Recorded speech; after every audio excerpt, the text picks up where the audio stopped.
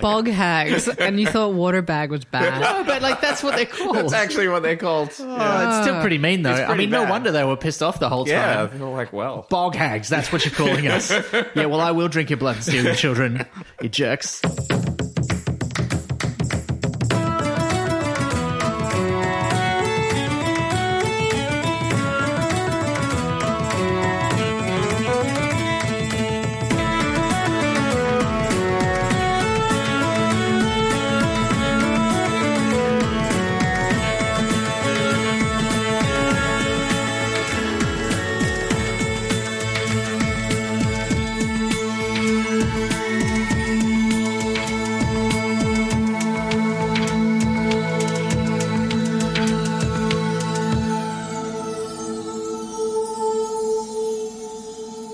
Hi, I'm Elizabeth Flux. And I'm Ben McKenzie. Welcome to Prat Chat, the monthly Terry Pratchett Book Club podcast. Each month, we discuss one of Terry Pratchett's books with a special guest. This month, we're talking about The Colour of Magic. The answer is Octarine. They tell you within 3 pages.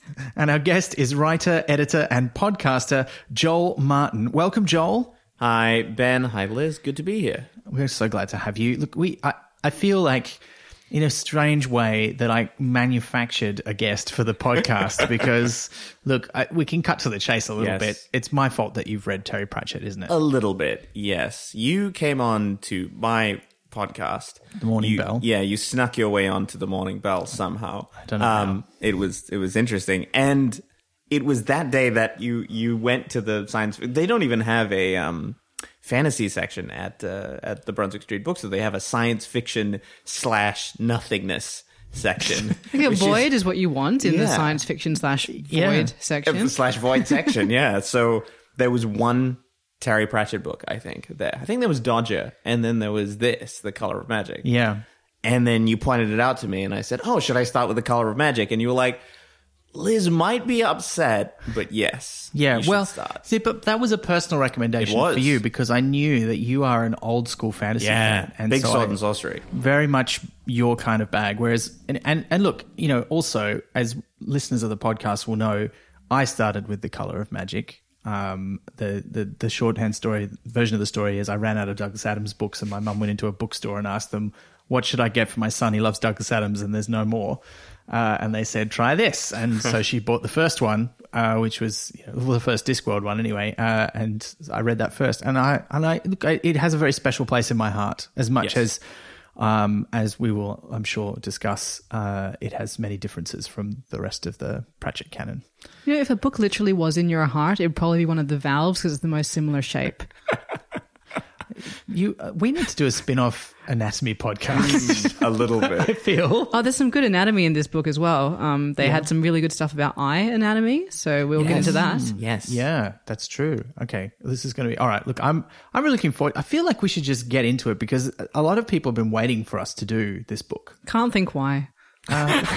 Well, because it's the first one, Liz. Yeah, also I did actually really enjoy it on the reread, so... Okay. Yeah. All right. Yeah, and so did I. And Joel, this is your second time you read it for the podcast. Yes, that's right. So I read it when I bought the book, and then I read it again, I think, a week ago. And I also listened to the abridged audiobook with Tony Robinson, who did the recording. Now, I never knew it was abridged. What did they cut out? Lots of stuff, like half the book. It's only like 3 hours long. All the Tony Robinson ones were abridged because originally they were released on 2 cassettes, so you couldn't fit a whole book on I 2 see. cassettes. It's not because he was too busy doing Time Team. I was just about to say, because I love Time Team. Well, I think the first ones probably predate Time Team, but then I'm not sure how long Time Team's been going. Yeah, see, while. I watched Time Team before Blackadder, so I was always like, oh, the guy from Time Team's on Blackadder. Yep, that's right. Yes, I that was the remember same. this, and I am equally appalled. No, that's fine. It's good.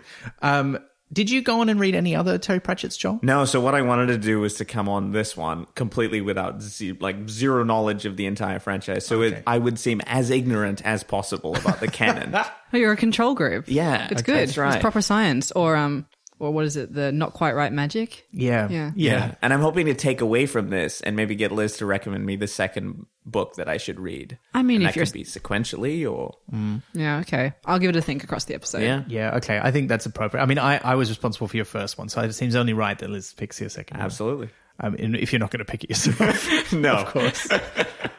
Now, the other thing that I should say, the reason that we're talking about it this month is as we record this, it is just a few days past the 35th anniversary of the publication of The Color of Magic. So the Discworld is 35 years old this year, which is, an exciting time. It's nice to be reading a venerable fantasy series that is nonetheless slightly younger than me. We don't often think about how long ago the books were written. And a lot of the ones we've been reading, they were written a good 10 to 15 years after this. I feel like it's a weird passage of time thing because I always think of these books as simultaneously really recent and having always been around. Yeah. So I'm aware of them having been written in the 80s and 90s, but I'm also like, I remember going to the shop and the new Discworld book came out. So it's a strange passage of time. And just last night I was thinking about how this works because I think of the 70s as very recently, but now I realize that we are as far from the 70s as the 70s were from the 20s, which is ridiculous. Yeah. It's the exact same feeling. Like I went into bookshops and I saw Terry Pratchett, and my family were not big readers, so they never sent me to the Terry Pratchett cool section of these are the books that were coming out. They went to the canon of English literature, so I read all of that and ended up incredibly pretentious as a result of that. So I read Pratchett quite late because of Ben. But yeah, it's weird to think that in one way Pratchett now is in that canon of fantasy, right? 35 plus years is a long time. And I think he talked about, he didn't talk about it a lot, but he did talk about it sometimes that, he felt that there was a clear, he didn't get picked out as he never won any major literary awards or anything like that. Because he was writing both comedy and fantasy, he was doing the two things that people despise would never get the most. an award. Yes. Doesn't matter if you are smart if you don't use the big smart words. Well, he does use the big smart words. He does. It's just, he also invents a few. He was just in a category that is just looked down upon, which is very demoralizing. Yeah, and he's doing all this big smart stuff next to some really silly fun stuff as well. Yeah. Which anyway, I think that's all going to come out. Although the last thing I'll say about the book and the age of the book is that I know that I first read it in would have been about 1993. Because it was before I briefly lived in Perth. Because I went to a boarding school in Perth very briefly, and I remember getting in the English literature class saying, I know what'll impress these guys. And I'm like, so there's this great author, I don't know if you know about him, he's called Terry Pratchett, and everyone there went, because he'd been at a literary festival in Perth the year before, and they'd all been forced to go and listen to him, and they hated it because of that. And I was like, what? How and unlucky. I'd never met him because that was the first time I ever lived in a city. So I'd never been anywhere where he'd signed books before. So I was like, oh. So I know I at least read the first one no later than 93. But this copy, which I always thought of was my original copy, is a 96 edition. So it can't be my first copy of the book that I first read. Right. So I must have replaced it at some point fairly early on. Would have been while I was working at a bookshop in my first job. So I don't know. I don't understand. But what are you going to do? So what about the editions of the book? So the cover art, just very curiously, so again, knowing nothing about these books, I don't know what the cover art is telling me. Is that just me? Well, the artist, we've talked a lot about him on the podcast. It's Josh Kirby, was a very prolific fantasy artist. Did a lot of book covers and did all of the Pratchett covers. Not just the Discworld books, but his other books too, or nearly all of them, right up until his death. And this was the first Discworld one that he did. So it's very interesting. We'll come back to this, but even on my edition of the book, I think that it might be different on yours. I'm not sure, because you can't even see Two Flower on the cover of the book. But on mine, there is a depiction of Two Flower, and he is actually drawn literally with 4 eyes. Wow. Because he's a nerd. And I was reading about this, and because in the book, as we'll get to, he's described as having 4 eyes, which is clearly meant to be an allusion to the fact that he's wearing glasses. And no one on the Discworld knows what those are, or at least no one in Ankh-Morpork at this stage of the narrative. But there's 2 camps online where the Kidby fans are like, this is his incredible imaginative interpretation of the text. Yeah. And other people are like, this is evidence that he really doesn't read it very closely at all. So I don't know. You could go either way, I suppose. But it is a weird choice. Yeah. And also, he's very small on the cover, so you have to kind of squint to see, which seems appropriate considering that we're talking about whether or not he's got 4 eyes. And lumpy. Everything is lumpy. Oh, yeah. That's a real hallmark of Kirby art. Kirby, yeah. The luggage has got some really muscular legs. You know what? We'll come back to the luggage because and in fact, a lot of the things on this cover because I have many questions. Really muscular ankles, actually. Yeah. Well, they've got to support a lot of weight. But yeah. Anyway, look, we should get into discussion of the book itself. And as is traditional, we'll start with a reading of the blurb. On a world supported on the back of a giant turtle, sex unknown, a gleeful, explosive, wickedly eccentric expedition sets out. There's an avaricious but inept wizard, a naive tourist whose luggage moves on hundreds of dear little legs, dragons who only exist if you believe in them, and, of course, the edge of the planet. And the edge, I should say, is in all caps. It's not in title case, so it is not referring to the guitarist from U2. Which would be weird, wouldn't it? Yeah. So one of the unique things about the book is, unlike most of Pratchett's other work, and unlike certainly most of the Discworld, this book is broken up into parts. They're not really chapters. They're just sort of separate books, I guess. Kind of like Pyramids, which we covered in episode 5. And 2 of them have a prologue. And the first one has the same name as the whole book, The Colour of Magic. And in the prologue, this is the first time the Discworld is ever introduced to a reader.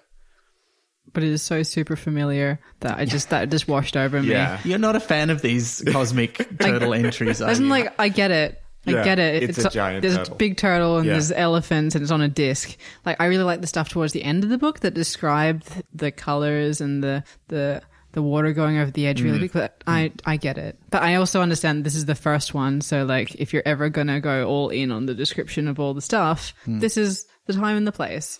I think, it seems that Terry would have had a bit of a Stan Lee kind of Marvel opinion, which is that he doesn't know which book is going to be somebody's first one. So he's got to have that introduction. Right, okay. But so everyone, yeah. But having said that, like, it's really not very relevant to the plot of nearly any of the other books. Like, this is one of the very few books where the fact that they're on a flat disc, on the back of 4 elephants, on a turtle is actually important. Plus he gets to make that Big Bang joke. Yeah, which is such a good joke. Yeah. Oof, thumbs up. It's just the payoff of the setup was just good. I remember reading, because there's 2 puns there, because there's the Big Bang one. So this is where we're talking about people's theories about what will happen with the turtle, one of which is that, he'll find another turtle and mate and they'll make new world turtles. What will the elephants do while they're doing that? Yeah, that's a really awkward Getting tanned. time for them. Yeah. And how do they get born? Like, do they just come with the turtle? I guess they must, because the world comes with the turtle. Yeah. So they're part of the turtle. Then. What came first, the turtle or the elephants? Yeah, it's weird, isn't it? I don't know. Maybe the elephants get it on with the elephants that are on the back of the other turtle at the same time. I figured the elephants are kind of like ABBA, like they're just all like with each other.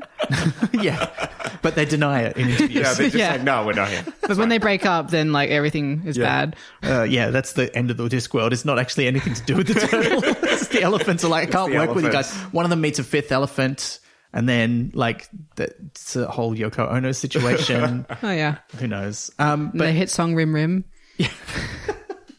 But yeah, so that's the Big Bang Theory. But the other one, where he just keeps swimming forever into nothingness, is called the Steady Gate Theory, which is a pun on the Steady State theory of the universe, which I quite liked as well. So that was good. Although, interestingly, like, they keep talking about how nobody knows the sex of a Tuan. He's repeatedly referred to as a he. That's because of the maleness default. Yeah. If he's doing something important, he must be a guy. Yeah. Later he's literally on, holding up the world. Yeah. Later on, he's a bit more careful about it. Terry is. I mean, he's like says he or she, or not in this book, but in later books. So which is quite interesting. Yeah, and as a first-time reader, that was like surprising because he came into it and I was like, okay, the sex of the turtle. Wait, it's a dude. He says it's a guy. It's he. And then I didn't understand the point of bringing it up right at the start. Then I thought, oh, okay, maybe this is the Chekhov's gun moment. Am I getting it really early in the book? And that was okay, maybe this is actually relevant rather than just a setup for a really killer joke, which is fine too. Yeah. I remember reading a thing where people were talking about the challenges of translating Pratchett into other languages, because he's super popular. He's been translated into a lot of languages, and consistently one of the hardest things to translate is puns. Yeah. and translating the Big Bang Theory as a pun, where who knows? I don't even know how you translate Big Bang as a theory into other languages, Yeah. whether it is referred to as, large noise theory or what. But finding a term that both puns on that and amazing. That would do a translator's head in. The echo in the spiritual something Oh theory. yeah.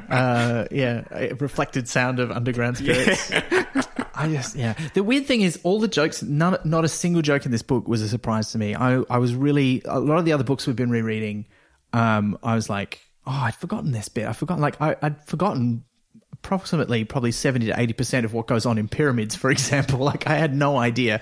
But this one just felt very familiar. I think I must have read it several times when I first got it. No, you know what my theory on that is? That it was your first one, and it's kind of like a spell that it lodges in your brain, taking up the space that other books/spells might otherwise have lodged in. So I like that. Yeah, that's a good theory. Yeah, I'm into it. I think it also, it's probably not insignificant that I was reading this. I was not a big fantasy reader at the time.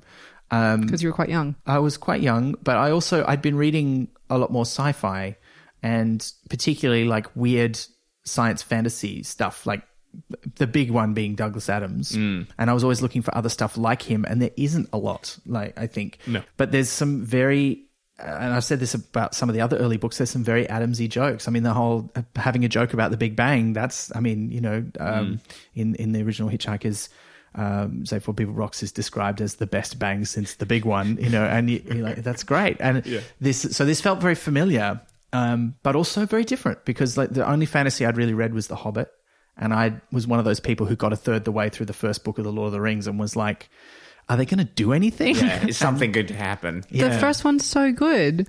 I know. They have the Tom Bombadil song.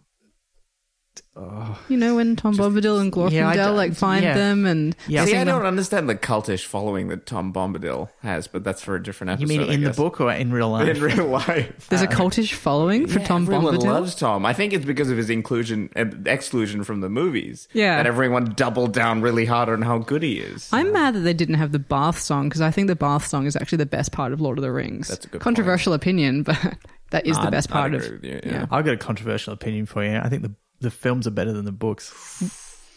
Yeah, I said it. That's rude. Can I delist myself from this episode? No, Or it's is fine. that- It's fine. is that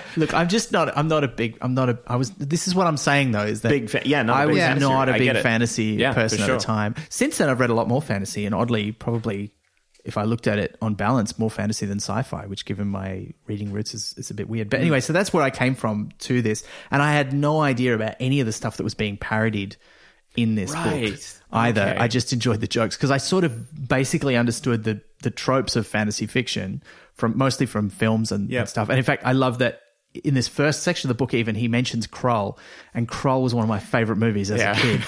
Which, if you haven't seen it, it's like the best of the cheap Star Wars ripoff films, because it's very science fantasy. It blends there's a lot of sort of weird sci-fi stuff in it, but it's also very much draws on Greek mythology, actually, is a big source of inspiration for Krull. Yeah, so there was a lot about this that was familiar, even though it was brand new to me. And I think that helped. I could not stand Krull. I was just not a big fan, but I think that's because I like the Lord of the Rings thing. I came to it quite late. But look, that's just the prologue where we find out about what kind of universe this is on a practical kind of level. Astrozoologists, Also psychologists. psychologists. To find out what they're thinking about. There we yeah. go. Oh, no, they had astrozoologists as well. Sorry, they had also, They did, yeah. And Cosmochelonians. That was and Chelonauts, which is what they call them when they're going. I think that comes back in The Last Hero, which is a later book in the series, where again there's another expedition. Do they also have pachydermatologists? They never seem to care much about the elephants in this. No.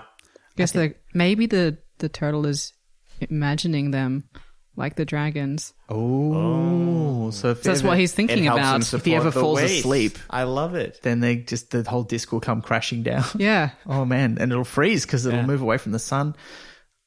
I've solved it.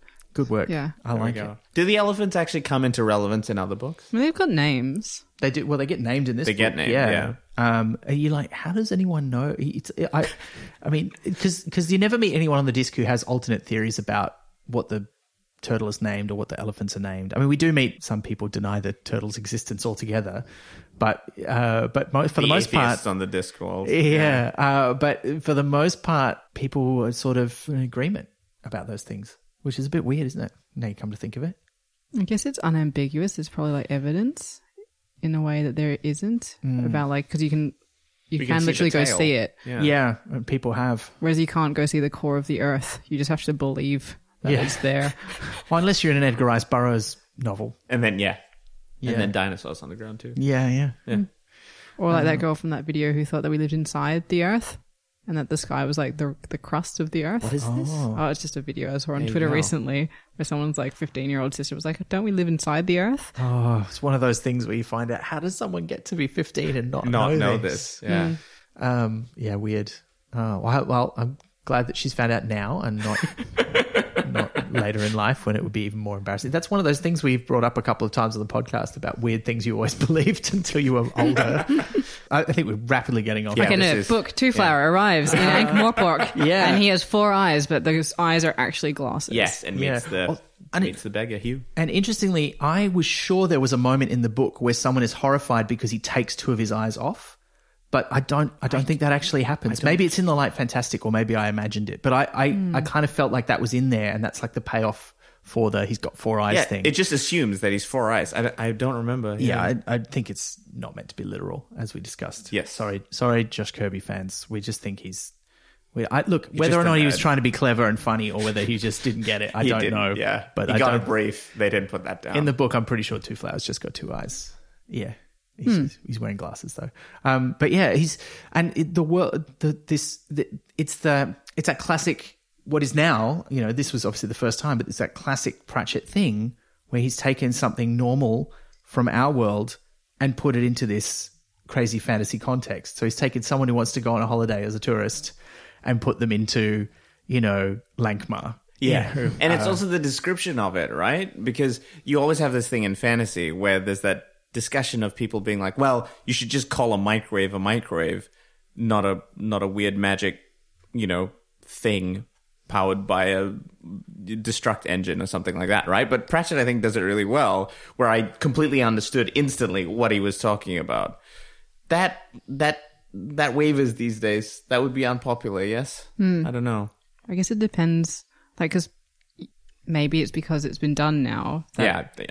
Yeah. There's a finite amount of being able to do that available. Yes. It's also weird reading this one because a lot of that stuff is, like in the later books, a lot of the technology that's magical that's presented in this book is very commonplace in Ankh-Morpork. Like in the later books, everybody's got a pocket watch powered by a demon. Everybody's got, not everybody, but a lot of people have picture boxes that become fairly common, etc. and so on. But in this book, no one in Ankh-Morpork has ever seen a picture box. No one has ever seen a watch. No one has ever seen most of the stuff that Two Flower brings with him from the Akkadian Empire. And it's... they're like the knockoff capital of the disc, probably. So you see it, and they're like, oh, well, I'll immediately make me some of those cheaply and sell them. Like, probably Dibbler is responsible for some of that down the line. But, yeah... I found that quite interesting. It's a good theory. It's a good theory. I hadn't thought of that. Because we don't meet him in this book, but he's definitely there. He's definitely there somewhere. But yeah, I reckon as soon as it's seen, someone's off being like, how can I make money from this? Yeah. What do we think about Two Flower? Because we kind of meet him first in the book before the other protagonist. I could not stop imagining him as John Cleese with a Hungarian phrase book. In the sketch. Yeah. John Cleese. Yeah. My hovercraft is full of eels. Yeah. Yes, you said the non-rude one. Yeah. I memorized a lot of the non-rude bits of Monty Python when I was in high school. I don't know.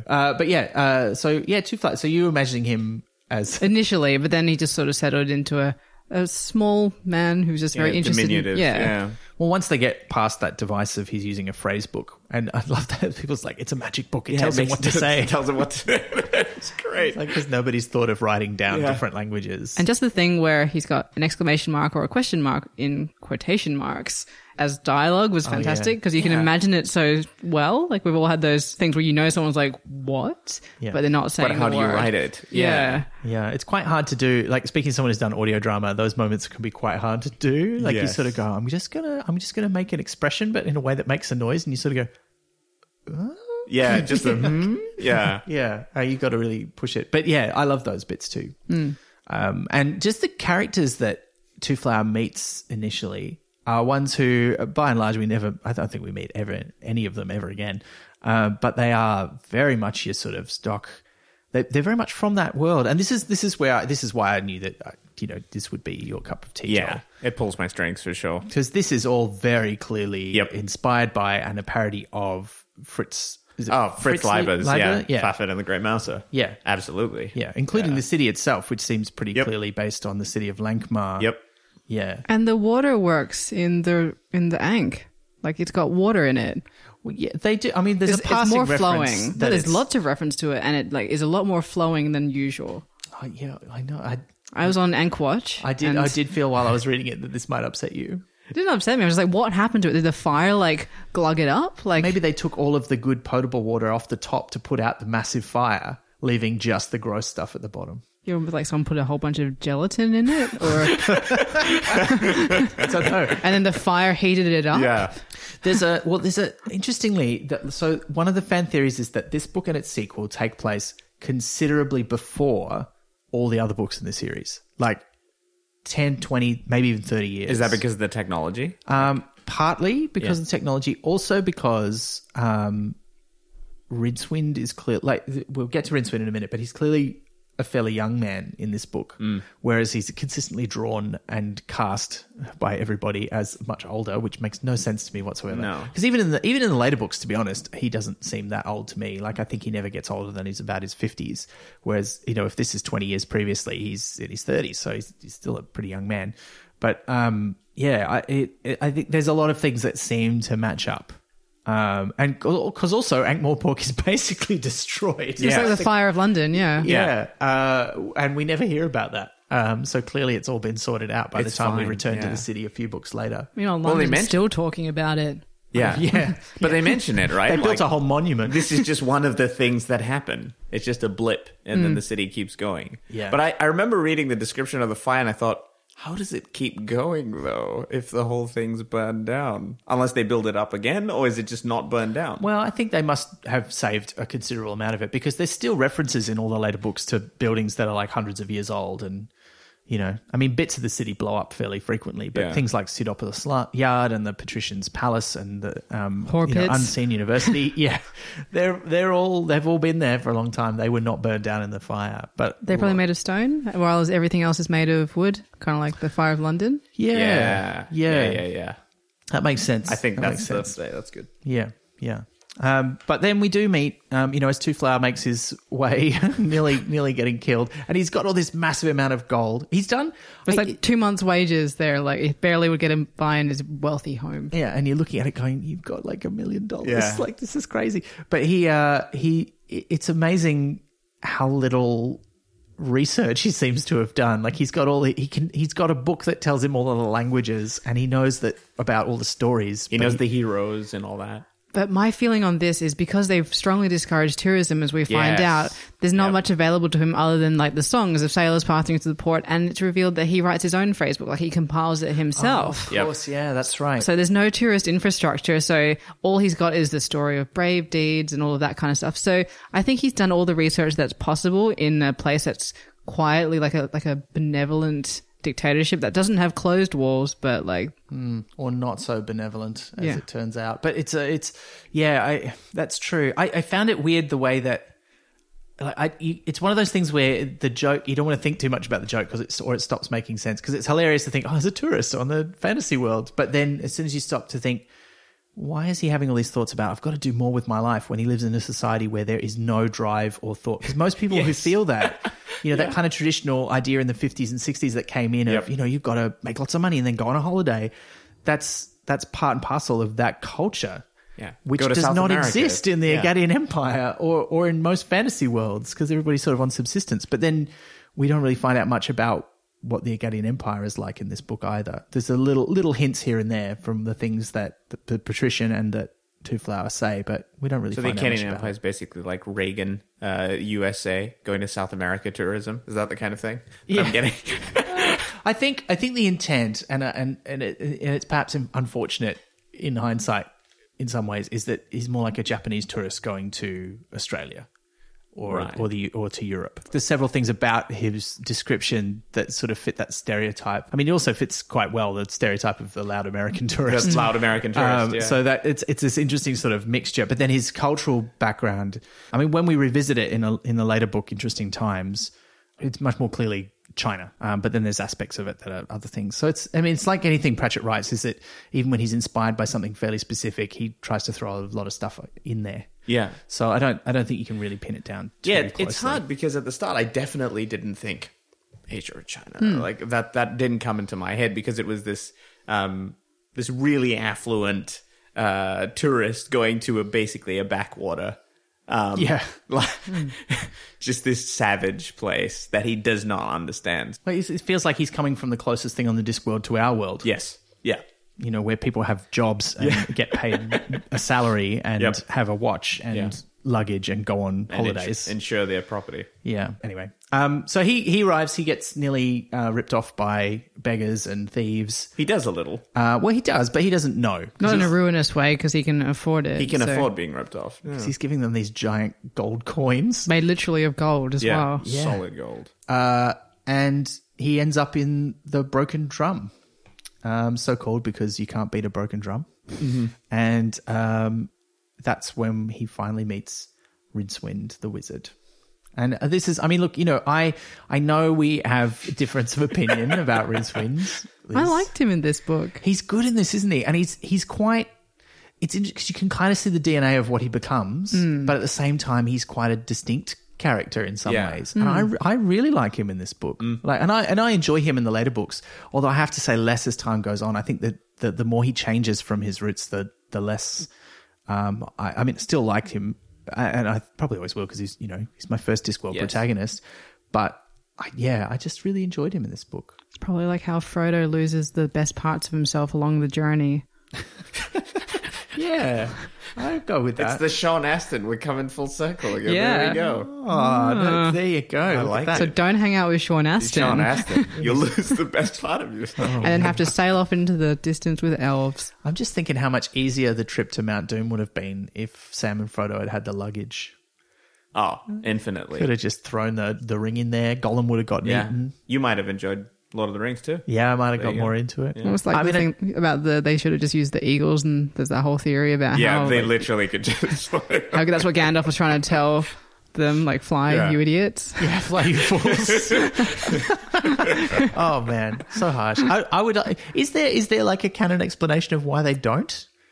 I think they just don't know about it. I mean, apart from the fact that if they did, there'd be no novel. I mean, I would have thought that surely that would be too obvious. Like the eagles can pick them up at the end because the damage has already been done. But if they were flying to Mount Doom, they would get eaten by the horrible flying black beasts. But I guess the eye, Nazgul. and the eye would maybe? spot them. Like they're Yeah. not very stealthy giant eagles. Giant eagles, and they pop pretty easy too. You'd think. There's a few of them. You could send off some distraction ones. Like, you don't know which one has the Get ring on World it. War, 2 bombers going with the Anyway, eagles. they certainly could have gotten a lot further, a lot faster, Yeah. even if they'd only taken them part of the way. Yeah. But, again, then you wouldn't have had the journey. And it would have been the same in this book, if they hadn't decided to do Burn the some city pretty down. dumb things and burn the city down. That's actually just insurance fraud guy's fault, Yes. though. That's true. I love the fact that as soon as insurance is mentioned, fraud is mentioned instantly. Like it just happens. But It's only in such a good- Ankh-Morpork, because Yeah. it doesn't even occur to Two Flower Yeah, exactly. that someone would do It's that. never happened in his country. because which they, is shocking. you get the real sense that whatever his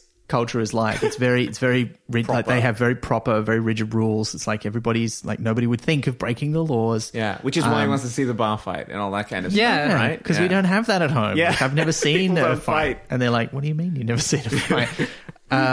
Yeah. But Rincewind, when he's first introduced, I mean, there's several introductions. This is one of the weird things about it being broken up into 4 sections. I feel there's a fair bit of repetition in this book where things are introduced to us in more or less the same way with some of the same gags, or at least variations on the same gags 3 or 4 times. And Rincewind gets one sort of proper introduction, and then there's a couple of other times that it's spoken about. But actually, is it worth me reading the first sort of description of Rincewind? Yeah, I think so. Yeah. Look at him. Scrawny, like most wizards, and clad in a dark red robe on which a few mystic sigils were embroidered in tarnished sequins. Some might have taken him for a mere apprentice enchanter who had run away from his master out of defiance, boredom, fear, and a lingering taste for heterosexuality. Yet around his neck was a chain bearing the bronze octagon that marked him as an alumnus of Unseen University, the high school of magic whose time and space-transcendent campus is never precisely here or there. Graduates were usually destined for mageship at least, but Rincewind, after an unfortunate event, had left knowing only one spell and made a living of sorts around the town by capitalizing on an innate gift for languages. He avoided work as a rule, but had a quickness of wit that put his acquaintances in mind of a bright rodent. Well, the thing I like about that is just before that, it says he was watching the luggage, and then it says, watch Rincewind. I was just about to mention that. And I think it's like, I every time I read it, I'm not quite sure if Pratchett means he's watching the luggage, which is watching Rincewind, or if it's asking us to watch Rincewind. But I like it both ways. So it's done beautifully, and I also had the same thing. But then later they have a description of look at him do this about someone else. So it's a technique. But I really love how it's ambiguous there. That pulled me up because that kind of authorial voice in most it was very common in like old school sword and sorcery stuff where the author would come in and then like say, okay, this is an important thing, you should do this, like you're being explicitly told a story explicitly, which is fallen out of fashion quite dramatically these days. But when I first read that, I was like, oh, okay, is that deliberate? And then it appeared again later in the book. Is that a thing that appears later in the series, or not really? And interesting. I mean, people often talk about how different, and we have talked about how different in tone and style this book is, and it really is much closer to those older. Yeah, I wonder if that is a deliberate evocation of those books then. He's on record as saying this is very definitely a parody and an homage to particularly Lieber and the Fuffer and the Grey Mouser books. Yep. But yeah, Rincewind, how do we feel about him in this book? We said we liked him, but what do we like about him? What's different? I think it's just he could be any of us who's in that situation, but he's also like, oh, I could do the wrong thing. Then he tries to do the wrong thing and he fails at it. But I don't know, he's a real person. He's not a hero, and he's also roped into it. But he says that later in the book. He says, I don't know how to be a hero. Yeah. It's interesting. Like, there's a reference later on, like in the last part of the book, how their journey up to that point has taken them 6 months, and that he's quite a different person now than he was when they set out. And you're like, oh yeah, well that would do that to you if, like, up until that point he's just sort of been slouching around Ankh-Morpork going, well, I can't cast any spells. I'm not I'm a pretty crappy wizard, but I've got a good head for languages, and I can make a bit of money. Very good head for languages, as it turns out. Well, he knows loads of them, but not Two Flowers language. They find another one in common, which is hilarious because there's all these things that there's some great gags about things that language doesn't have words for, because it's like the language of a small community living on a bunch of islands. Yeah. But yeah, it's I don't know. I just really like him. Rincewind feels to me like Pratchett's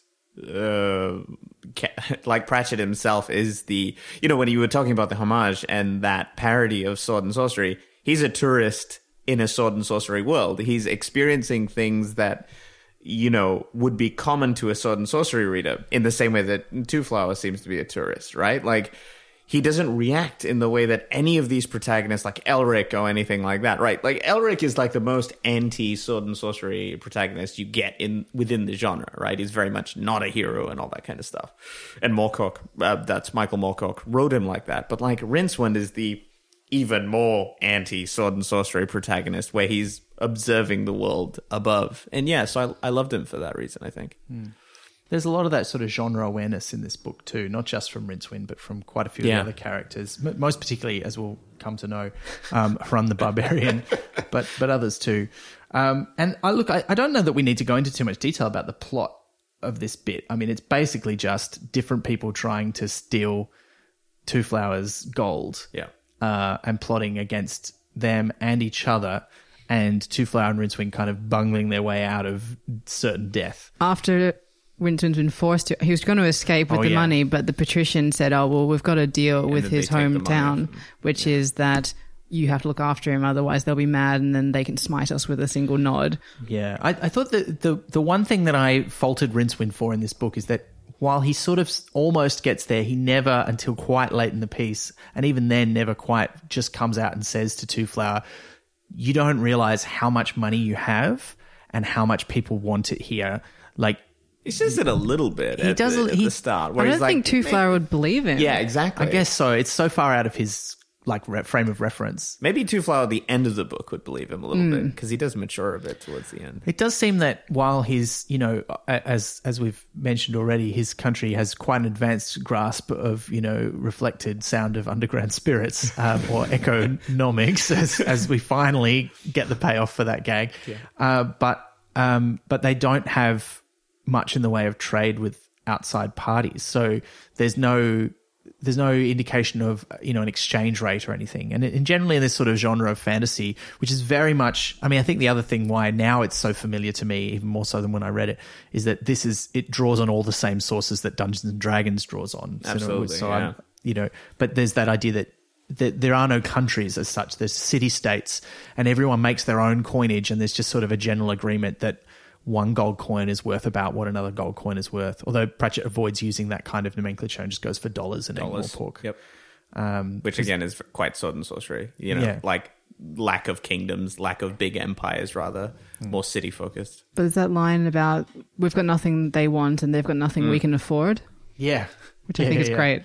It's like we want to buy. He couldn't buy a fish there. Yeah, it'd be like that'll be an eighth of a rhino. You're please. right. Like, what? Yeah. But yeah, the sort of culminating thing is that eventually, after he's been captured, because there's a bit of back and forth. So yeah, Rincewind tries to run away, gets told by the patrician, "No, you have to look after this person." Tourism department. The patrician then gets a secret message from the Emperor of the Akkadian Empire saying, "Actually, we want you to kill him." The vizier. That's right. The vizier is like, "No, we want you to kill him. I know I told you to keep him alive, but now we want you to kill him." And that, it's a bit full on. There's some assassins, but they don't seem to be from the Assassin's Guild. It's interesting. And look, a lot of people describe, I wasn't sure where this would come into the podcast, but a lot of people describe this book and its sequel as Pratchett sort of figuring out what he wants to do. And I actually don't feel that at all when I'm reading this book. I felt like he knew exactly what he wanted to do with this book. Yeah. He wanted to pay homage and write this style of fantasy and throw in some gags. But I just think he later on changed his mind about what he wanted to do. And I think Equal Rights is still probably closer to this than it is the later books. And it is that sort of between Equal Rights and Mort are sort of the transition books. But these two I felt like I was reading something from a very assured author who knew exactly what he wanted to do. It doesn't feel to me like a first novel. No. Yeah. And it's not. It's not the first one, not the first thing he wrote. Yeah. But yeah, I just thought, this is great. Yep. It is different in style, it's different in tone. There's some character decisions that are interesting in light of where things go later. But yeah, I don't know. It's like a pilot episode doesn't always reflect how the series is going to turn out. Yeah, even if it's very competent and great. Yep. Yeah, absolutely. But yeah, while eventually Two Flower gets captured. Though he doesn't realize it. He's like, we're having a great time. They just really want me to come to their party. Yeah. And Rincewind is left alone with something we haven't mentioned yet this episode, the luggage, which follows Two Flower around. And there's a big chest made out of sapient pear wood, a very, very magical form of wood that's left over from the early days of magic on the Discworld, which is something that keeps getting mentioned. That's such an old school fantasy thing to do. There's a bit of magic now, but there used to be loads. There used to be a lot more. Yeah. The Mage Wars. Yeah. And the description, there's a late description of the Mage Wars later in the book, which does not match the description in Sorcery at all. So perhaps there were two. There were two sets of them. Who knows? But yeah, the luggage is just this wonderful creation. But again, it's one of those things where the way that it's drawn, kind of like we were talking about Two Flower and his having four eyes on the cover, is not how I picture it based on the reading of the book. Like, I'm always surprised that everyone has adopted Josh Kirby's style of drawing the luggage with tiny human baby legs. I'm like, I always imagined that they would be made of wood. Right. Like, why are they fleshy? Like, I don't think they're described as being fleshy in the book from memory. I also don't think, like, because it's such a competent luggage, it would be a pretty poor choice of legs. Like, if you're going to choose humanoid or, like, fleshy legs, you'd choose, like, something with hooves, perhaps. Yeah. Or with, like, monkey grips so you could climb. You wouldn't choose human legs. They're kind of like the derpiest legs you can have. Yes. Yeah, particularly if they're not designed very to have more versatile. than two of them, for starters. Yeah. So... It's always it's described variously as having dozens or hundreds of little legs. So dear little legs, according to the blurb, which I found really weird. that is not how they're described in any other place, I'm pretty sure. Yeah, but I don't know. Like, if I was a magic luggage, those are not the legs I would choose for myself. Yeah. Yeah, I think hooves. Yeah. Hooves sound like the best because I always had the image in my head when he was running. You could just hear the clip, clip, clip behind him. Oh, that'd be and interesting. that great image. Hooves and some orangutan like Yeah. feet, because then you could to climb some stuff grip too. stuff. That'd be amazing. There's just a few different types of feet. 'Cause I think it has difficulty climbing. That is something that does happen in the later books. Listeners, if you know any fan art where the luggage is drawn with different kinds of legs, I would love to see that because I've not seen it. But also, I mean, this is something we talked about previously too. It opens its mouth and looks at you. It's always depicted as kind of going side on. So like the face is on one of the short sides. Yeah. So that The opening's its mouth. But then when it Rather than a opens mimic its mouth, kind of it's idea. sideways. Yeah, well, I Yeah. always figure it is more like a mimic. So Yep. it would make sense for it to look at you with its mouth facing you. Yep. But it doesn't seem to do that. And it's got the teeth even, so... I love that sometimes it opens and there's big teeth and it describes them as like white as the whitest birch wood or something. And then a big tongue and then it closes and then it opens again and there's just laundry. It's so good. Yeah. So Rincewind stuck with the luggage. The luggage is like threatening Rincewind, basically. He's like holding him hostage until Yeah. he goes to rescue Two Flower, because they've been out taking photos of just things in the dangerous parts, assumedly the shades. But yeah. Yeah, including like the victims of the barroom brawl who yeah. Rincewind claims are all these heroes that Two Flower wanted to see. I love that scene because that's the first mention I think of the watch in the story, and I love that he shows up and there's no reference to the dead bodies that the watch would have evidently had to walk over to get to the room, and he says, "Is everything all right here?" It's just such a good line. Yeah. Yeah.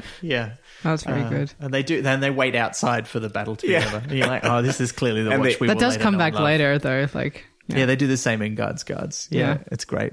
Yeah, everything all right here then. It's so good. But it's during Two Flower's incarceration that he explains to Broadman, the man who owns the mended drum, what insurance Surance, is. yes. And it's that weird thing where, like, Pratchett's used the English word but made it unfamiliar to the Yeah. speakers so that it doesn't make any sense to them. A And real we're old analog, yeah. and I love the explanation that it's basically a bet. It's like, you give me some money, and it's basically a bet that nothing bad will happen Yeah. to your stuff. which is true. And if something bad does happen, I'll pay you lots of money. And Broadman goes, will you? Will you? But then he screws it up, and he like really does. He doesn't just burn his own Yeah. inn down. He burns down most of the city. And I don't think. I mean, presumably he never gets paid. But does No, he? no, he doesn't. But doesn't the insurance? Because the insurance form goes off and gets worshipped on an island. Oh yeah, that's Yeah. right. They lose it. Yeah, Yeah, so Forgotten I about that. So I guess like it wouldn't have been lodged. It's not official. Yeah. Also, surely they're not so dumb as to not have a clause that says, if you Anyone burn your outside own of house the- down, we don't have to pay you. Like that's pretty standard. Like insurance Yeah. investigators come and check that stuff out. But you learn through trial and error, and if no one in their society does that, they would probably not have occurred to them to true. put it in there. Because there's Oh, no that's conflict. true. Yeah. It takes one douche for you to change the things. That's true. So he might have been the case that instigated that. Yeah. But also, he's insuring something that's not even in the Empire. So they'd be paying out to Ankh-Morpork, Yeah, it does seem which they like, don't have trade to. But he did pay them with their own currency. He did, yeah. So Yeah. So maybe it's all right. Yeah, it's interesting. But, you know, it seems He's weird an that he would insurance do his man, job yeah. while he's on holiday Yeah. too. And he seems completely happy to do it as well. Yeah. Well, I mean, he is captured at the time. I guess if you He doesn't realize that. if you captured an accountant and threatened to kill him unless they did your taxes. I think that's the Shawshank Redemption. Yeah, yeah. Yeah, it totally is. But they escape. They escape the city on horseback. Rincewind riding off with Two Flower, the luggage running behind as the city burns. And who they meet? Firefat and the Grey Mouser. Well, Pretty much. Brav the Hublander and the Weasel. Which is pretty close in name as well as character. Yep. Now, tell it, Joel, you're the most familiar among us with the Lieber canon. A little bit.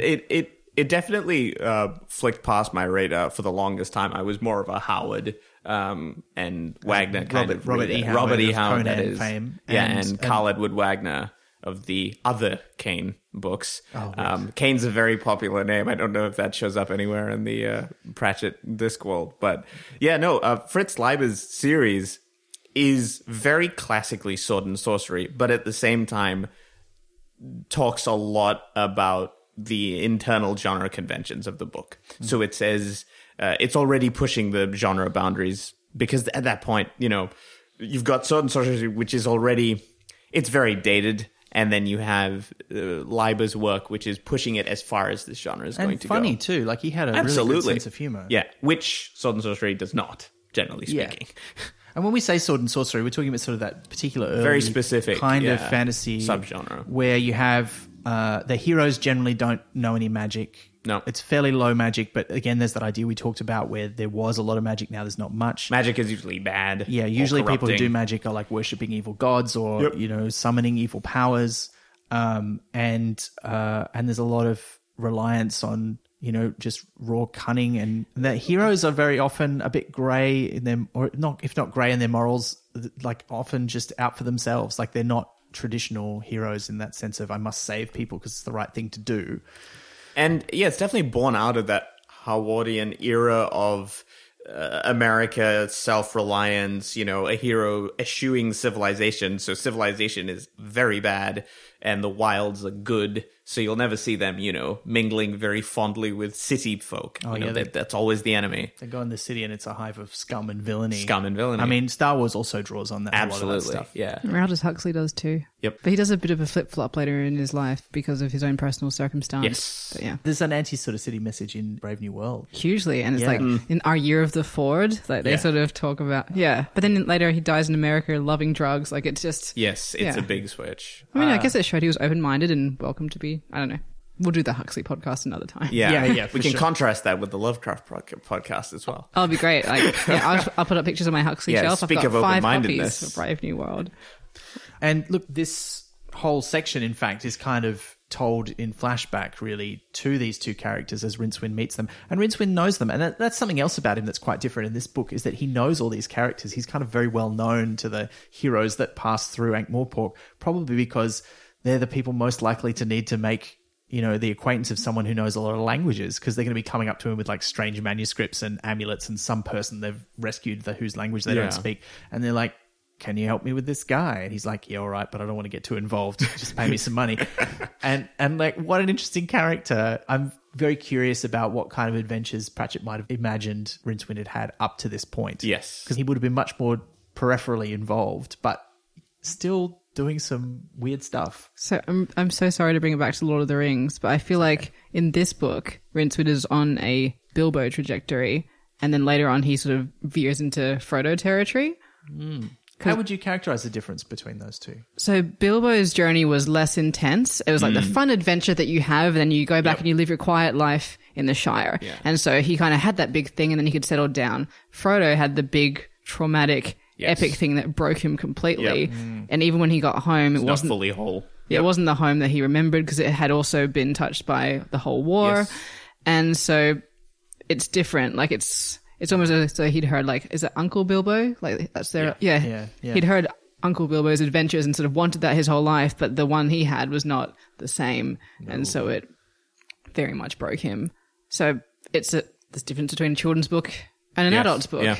Basically. So he starts off as a sort of with the potential to be a Bilbo, but he turns into a Frodo. Yeah. Do you think that happens in this book, or is it more later? I think maybe if they'd stopped one adventure earlier, he would have just happily Bilbo'd off. That would have been a Bilbo. Yeah. But this sets him off to Frodo territory. Yeah. I mean, even in the next section, which we're about to get to, the Sending of Eight, that's when it sort of, he starts to face horror. Like in the first section, he is, as you say, he's having like certainly some bad things happen to him in the first one, but he's still having what could essentially be a fun adventure when he's had a chance to sit down and sort of get over it a bit. But yeah, in the second section, it's not like that at all. It's like there's an eldritch horror from beyond the veil of time, and it's nearly going to eat you. But he could have recovered from that, I think, but then just the other things. No. Yeah. Oh, yeah. It's a downward spiral at that point. Yeah. And that, I mean, Or upward. hard to say. It's very much like the Diana Wynne Jones book Homeward Bounders, where it's just, it's a fantastic book, very underrated. You should read it. It's very Dungeons and Dragons, the whole thing. So, Oh, wow. Okay, I'm putting that on my list. oh, it's fantastic. You'll love it. Yeah, okay. All right. It's not the first Wynne Jones book that's been recommended to me either, so I really, they're all I really good. need to get into her. This is a good entry point for you, I think. Okay, all right, I'm into it. But yeah, they're in the home of the gods, Dun Manifestin. Yep. Which is, I still love that joke. I'm so glad he kept it. There's so many things he sort of just let go after this first book. That, I didn't get that. That's the first time I'm understanding. oh, really? Yeah. So, for, How you know, many years old were you when you... when you realised Dun Manifestin was the gods version of Dun Roman. Yeah. This is one of those times where we meet the pantheon of Pratchett gods for the Discworld, and they're so, like... What a motley crew. A bit of, like, they're essentially kind of Greek pantheon. Except for the god of slight breezes. Oh, yeah. Yeah, But how then did he there's- get in? Like, who invited Zephyr? Well, you know, Zephyr was an actual god. But, like, isn't that still in our- funny? Well, yeah, that's true. Because he's not even like thunderstorms or whatever. He's just Yeah. a slight breeze. Yeah. Yeah, well, It's like someone's +1 who just ended up on the Yes. list Yeah. for like ever and just sort of keep coming to the fancy He events. stands near the door. Yeah. he just somehow got a membership. It's a technicality. He's like one letter away from someone who's actually supposed to be there. He's like his mum or his dad was a member. Yeah. he got in on a family Yep. thing. Yeah, and this is they're playing games with the people on the disc, and it reminded me a lot of the original Clash of the Titans film. They're, playing this game on, they've got a big game board and they put the little characters down, they move them around. Also reminded me of what Barusa does in the Five Doctors, the 20th anniversary Doctor Who special. The Doctor gets kidnapped out of space and time, and so do his like old companions, and sent to the death zone on Gallifrey, where they have to fight their way through all these like horrible monsters, because the current president of the Time Lords wants to discover the secret of immortality. But he does it, not only does he capture them, but the thing that he uses to capture them creates a little miniature of them, and then he puts it on his Dungeons and Dragons table and moves it around with a stick. And it's hilarious, because I'm like, oh, he's got a miniature making machine. He's essentially got like before we invented them on Earth, a 3D printer. Yeah. But it's very silly. That's so greedy that he wants to be immortal. He lives for long enough. Yeah, you would think so, wouldn't you? But he's gone mad with power. There's the thing. And the Doctor's very disappointed because Time he was Lords don't go mad with power. No, who would ever? That never happens. Never happened. They're masters of their own fate. But as a kid, to have your own miniature making machine. Oh, yeah. Wow, what what a power trip. that All the would be. crap things I would have like made in miniature. Yeah. I wanted the ones from the show. I was like, yeah, I'll have the first 5 Doctors as Yeah. little toys, please, and like their friends. And anyway, Do they sell those? Because that does seem like a real strong merch That's push, a kind of good- like Yeah. they sell second Star Wars. I don't know that they've Harry ever Potter sold it the up. ones from the TV show. I would. We've love got that. 3D printers now. We can make our own. It's true. It's Yeah. true. You just have to.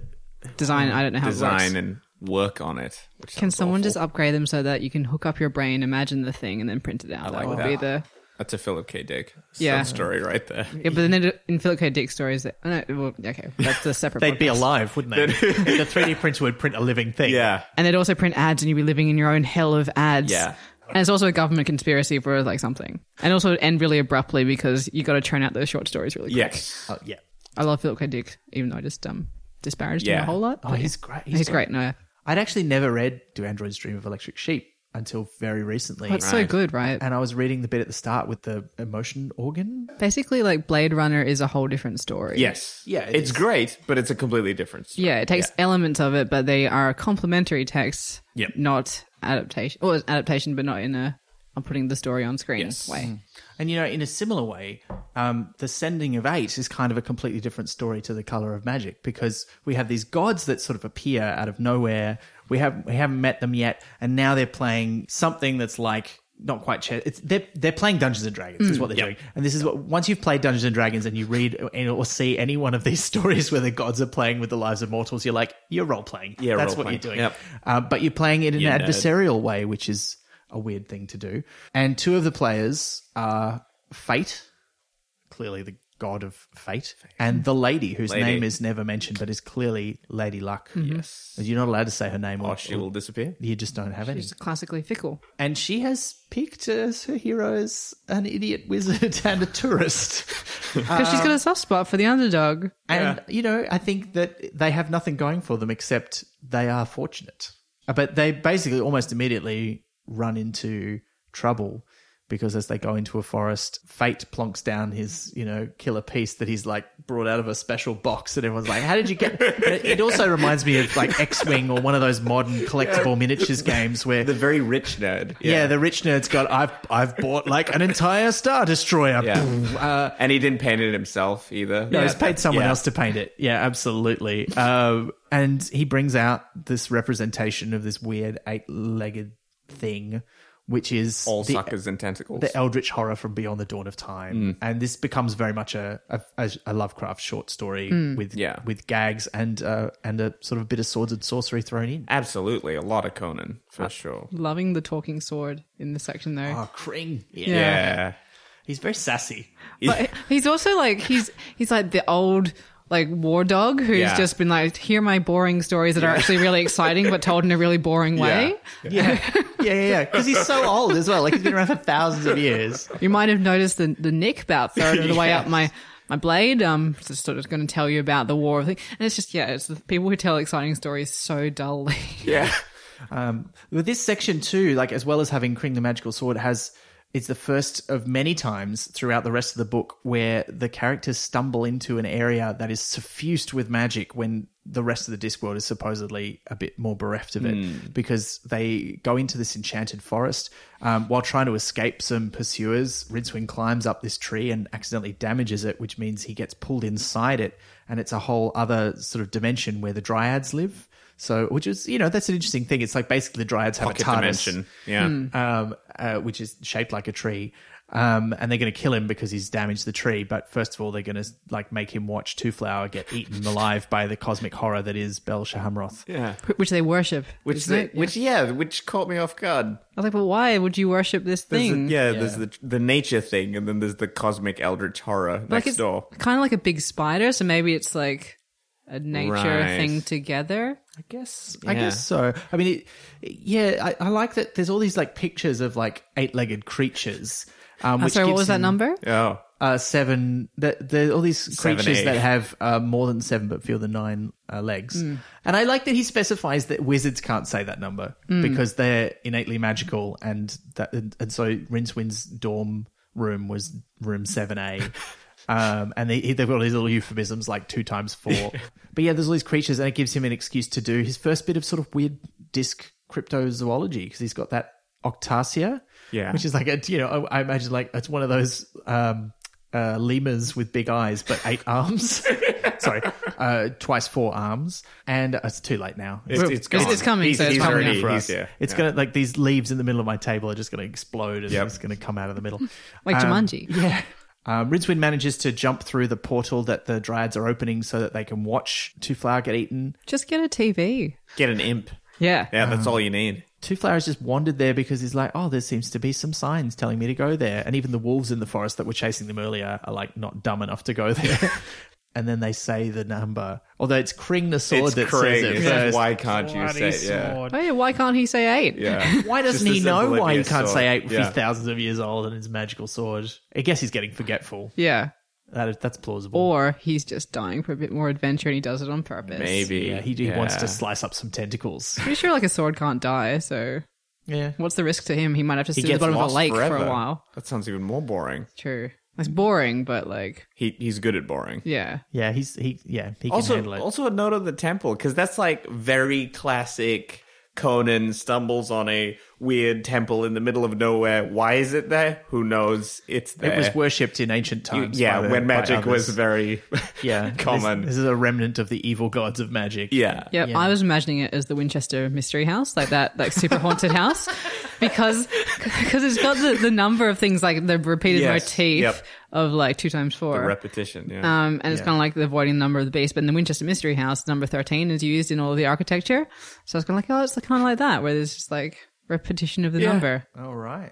That's interesting. Yeah, there's because there's lots of little details that kind of like in Lovecraft, who's always trying to describe things that cannot be. You know, when he's talking about non-Euclidean angles and, you know, cyclopean architecture, they mention that the temple is like tiled with tessellated octagons, and you're like, you can't tessellate octagons, not like regular ones anyway. But like, yeah, it's sort of left up to your imagination. The classic Lovecraftian method of jamming words together violently enough to produce a sentence. Yeah, which is thankfully avoided here. Now, I also always get this god's name wrong. I realize I wrote it down because I always say Bel Shahamroth, but that's not right. It's Bel Shaharoth or Shamharoth. Shamharoth. Yeah, so he's a bit of a sham, but he's not really described except that he's got all these tentacles and a big eye. And so he actually reminds me, or it actually reminds me more than anything else, of Shumagorath, which is this character from Marvel Comics, who I only really know because he was weird, like a fairly obscure character from Marvel Comics. Yeah, and he's basically a giant eyeball, but with massive tentacles, who's like an elder being that's evil. And but straight up B-villain. Yeah, but he appears in the fighting game Marvel vs. Capcom as a playable character. Like, so all the other characters like superheroes and supervillains that you've heard of with like arms and legs and like superpowers, and then there's like a eyeball with tentacles. That you know, there was play. one designer on that team that was super passionate about putting him in. Yeah. It's just like, let's do it. We need a giant eyeball. Well, it just sounds like all of the bad things from Lord of the Rings. It's like Shelob plus the eye. Yeah. Yeah. I know. It's just, they're so down on things that have more than 7 but fewer than 9 legs. A lot of my favorite creatures have that number of legs. I love spiders and cephalopods. I love them. They're so great. Anyway, I even in Australia, like, I mean, if you live somewhere where they weren't like out to murder you but they're not in your out bed. Look, they're really out to defend themselves. Not out to murder us. It's just that if you force them to bite you by rolling over, hassling them or squashing them, then you might die. But like, not, why are they so poisonous? Like, because it can't be like a kangaroo is that vicious? well, just drop that's a good question, actually. But they escaped the clutches of Bel Shamharoth, thanks to the salamanders. Yeah, and I was because overexposure. Yeah, but also he's the soul stealer, right? And they have that line about cameras taking pictures, stealing a part of your soul. Is that why it defeats the soul stealer? Because That's taking a great. picture of it? I had never thought of that. That is so good. Right, because the reference is right at the start of the book, and then it pays off in the middle. Yeah, That's intentional. That's great. It's got to be. Because it was the light, but also I was like, yeah, it's like holding a mirror up to the... Yeah. Although my favorite part is right at the end of that, where they sort of convince Run to sort of keep looking after them because they'll take all these photos of him, which is like, this is amazing. But then Two Flower Hands Rincewind the photo. I thought you might like to see this picture, and he's like, it's got a blurry thumb in front of the monster, and Rincewind just says, "Well, that pretty much sums up my life." That's my favorite moment of the book right there. That's so good, and that's something that makes me just really love the Rincewind in this book more because it's just so matter of fact about it. It's like, oh yeah, it's fine. He just becomes sort of more. I mean, look, I'll be interested to revisit his later books because so far what we've read is we've really only read for him Sorcery and Eric, and that's very sort of that middle period of him, and he's going to come back in the interesting times, and it's going to be, I think, quite interesting to see what he's like in that book. But interesting times indeed. Yeah, because in this book he's great. In those books he's sort of good. I actually really like him in Sorcery as well, but he's a lot more petulant. He's a lot more like, this isn't fair. Whereas in this book, he's not got time for that. He understands the gravity of his situation, and he's not yet complaining about how this shit always happens to him. He complains a lot more towards the end of the book rather than the start and the middle. Because he's been going for like 6 months, I guess, and it's like at the beginning he's like, "Oh, this is unusual for me," but then later on it's like his life is like this. Yeah. It's all turned for the worse since he met Two Flower. It's just gone downhill. It's a wonder that he calls him a friend. He should have just stuck in that alternate reality where he's a Swedish like academic doctor, and it's fine. Oh, we're coming up to that. Yeah, we are. What a strange bit. But if the first part is Fritz Lieber and the second part is H.P. Lovecraft, the third part is clearly Anne McCaffrey. Yes, because this is where it's all dragons all the time. And people who ride them and hang out with them. But there's some cool, again though, even though he's doing these things where he's clearly doing homage or parody of other writers, he's also putting his own interesting stuff in there. Like I love in the Wormberg, which is this sort of weird inverted iceberg of a stone monolith, and there's a big sort of hollow inside it where the dragons hang out. Literally. Yeah, they have these massive steel rings, and then there's all these little steel rings that they wear these hook boots to Yeah, the walk hook along the boots, ceiling yeah. to get to them. I'm like, that's so weird, but so great. Yeah. I really liked that. And The clearly- strangest hanger in history. Yeah. Oh man. Yeah, that was I liked that. And it's it's the idea that he comes back to in Guards, that the dragons can't really exist normally. They have to be fueled by human imagination and magic. So here's a weird vibe as well that I got from this that I probably imagine 2 other people in the world would have got from this, which was the really strange, weird animated movie by Ralph Bakshi, Oh, the dragon. Fire and Ice. Oh, no, I was thinking of a different one. Yeah. Right. So Fire and Ice, there's this giant glacier with a hole in the top of it, and you have this old, well, not that old, but he's got gray hair, so it assumes he's quite old. Guy called Necron, and he has a very striking resemblance to the old man in the Nuremberg. Oh, yeah. And and also the general lack of clothing as well in the iceberg, the very, very cold iceberg. Like, again, very classic sword and sorcery. You're in the middle of the Arctic. You've got no clothes, but they're fine. No goosebumps. Is it like imagination to keep them warm? Yes, absolutely. I like that. You can imagine dragons. You can imagine the clothing. cold. Yeah. Yeah. Yeah, But I you just guess don't so. see it. Yeah. Yeah, I guess so. It's like that Doctor Who episode after the 50th anniversary where they, for no good reason, are like, well, you have to go naked into this church, but you're allowed to wear hologram clothes so Yeah. that no one can see that you're naked. You're like, what is the point of this? Yeah. But yeah, so we meet the protagonist. So there is the Dragon Lord who's dead. And then there's his 3 children, Liesa Dragon Lady, who's very directly named after one of Anne McCaffrey's protagonists. Yes. Whose name is like Lesser or something. Yeah, we have a very similar thing with Chimera in Conan as well, with the taking yeah. of the name Conan. Yeah, So the Chimerian, and in this one it's Cimmeria, I think. Well, they also they mentioned the land of Chimera. Yeah, at Chimera, one that's point. the one. That's the one. Yeah, or Chimera. But yeah, it's very. Oh yeah, I don't know. How do you feel about this section, Liz? I don't know. Like it's hard to because I did read some Anne McCaffrey when I was younger, but I've seen so much more Game of Thrones, so I could not. So you could not get the image. Yeah, so it was very much like stop imagining Daenerys. Stop imagining Daenerys. Stop. So like I just basically pictured Emilia Clarke because it was like Daenerys with brown hair.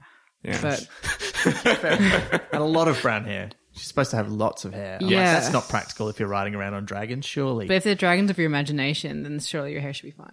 I guess so. But no clothes and long hair. Classic. Yeah. I liked how tough she was in terms of like she wanted to take on her brother. She was very decisive, and I liked how her dad was affectionate. That this is the child of mine that had the the steel to kill me. Yep. Like that's why he likes her the best. So And she has the best Good power on you. of summoning Yeah. the dragons as well. But I was a bit sad that she was not as good as her dad at imagining dragons. Though he could have been lying. He could have been like, "Oh, back in my day, I could imagine 500 dragons." Yeah. But And he was just being a jerk to Two Flower. I love that Two Flower can imagine a dragon. Yeah. That was one of my favorite parts. because he's a dreamer, that's his whole thing. That's why he's the only one of his people Yes. to go away. So And the only one on the whole disc to go, I'm going to go on a holiday somewhere else just for fun. Exactly. And see all these amazing things. And that was his whole impetus, was all these fantasy stories that he'd read. And now he's living it. Yeah. Yeah, except that he knew that they were real in a far off place. So he wants to go see them. And and he'd read about dragons. Then there's that great line where he's like, a world that didn't actually include dragons seemed like a pretty poor sort of world to him.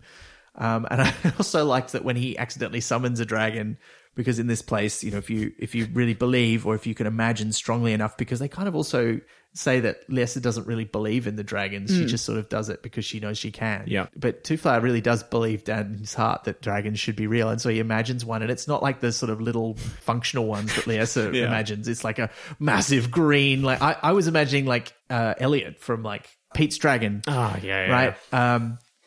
This atypical dragon. and it's yeah. super polite. So I was imagining, this massive green, awesome dragon. And again, shades of D&D, like when he's describing the dragons hanging out in the roost, Pratchett's writing about how they're black and white and green and red. And I'm like, all the colors of Dungeons and Dragons. And that's kind of like Joel's earlier point about how Two Flower is almost an analog for Pratchett himself at some points, because he comes in knowing all this sci-fi fantasy stuff. and he's the one with the very good imagination who brings comes it up into the with world, yeah. dragons. So, and another point on Liesa, she's kind of like the person who inherits the family business. She wants the money, but she's not like passionate about Invested. building it up from like like an apple cart to like a big fruit empire. Whereas She's good at it, Yeah. but doesn't really care about it. there isn't There's the no spark passion. at the bottom, which is why Yeah. her dragons are so crap. Yeah. I liked how utilitarian she was about Hrun as well. Yeah. She's like, oh, we'll catch fulfill a these purpose, guys, and yeah. the biggest one might be strong enough to like be useful in my conquest of this land. And if he's crap, I'll just let the dragons eat him. But then she sees him, and he's like, oh, you're a bit of a babe. And her 3 tests are very much like very to the point. Yeah. So that's good. Yeah, it's like 1, you're alert enough that I can't kill you. 2, you've subdued my 2 brothers. 3, well, we Chemistry. don't explicitly say what it is, but we're going to get it on. I love it. And it is quite, I think we got a question on Twitter about how this book was more salacious and what was the word? Libidinous than other Pratchett. And there is like, there's certainly more implied sex in this book than... It's playing to the Conan vibe, absolutely, in this yeah. section. Yeah. And I kind of like Hrun's internal monologue, though, where he's like, look, normally I rescue like these beautiful maidens and we hang out for a bit, and then I sort Then of we just settle I'm them off. down somewhere. Yeah. And I'm like, I'm getting on with it. I don't I'm know on if to you the know, next but I'm one. part of a traveling narrative, so I can't settle down or the story ends. And that question was from Ian Nichols. Oh, thank you. And I think, yeah, absolutely it is. But also, in some ways, I mean, like in later books, like when Carrot and Angua, who are 2 of the characters from the Watch series, when they get it on one of the books, it just says the bed springs went gloink.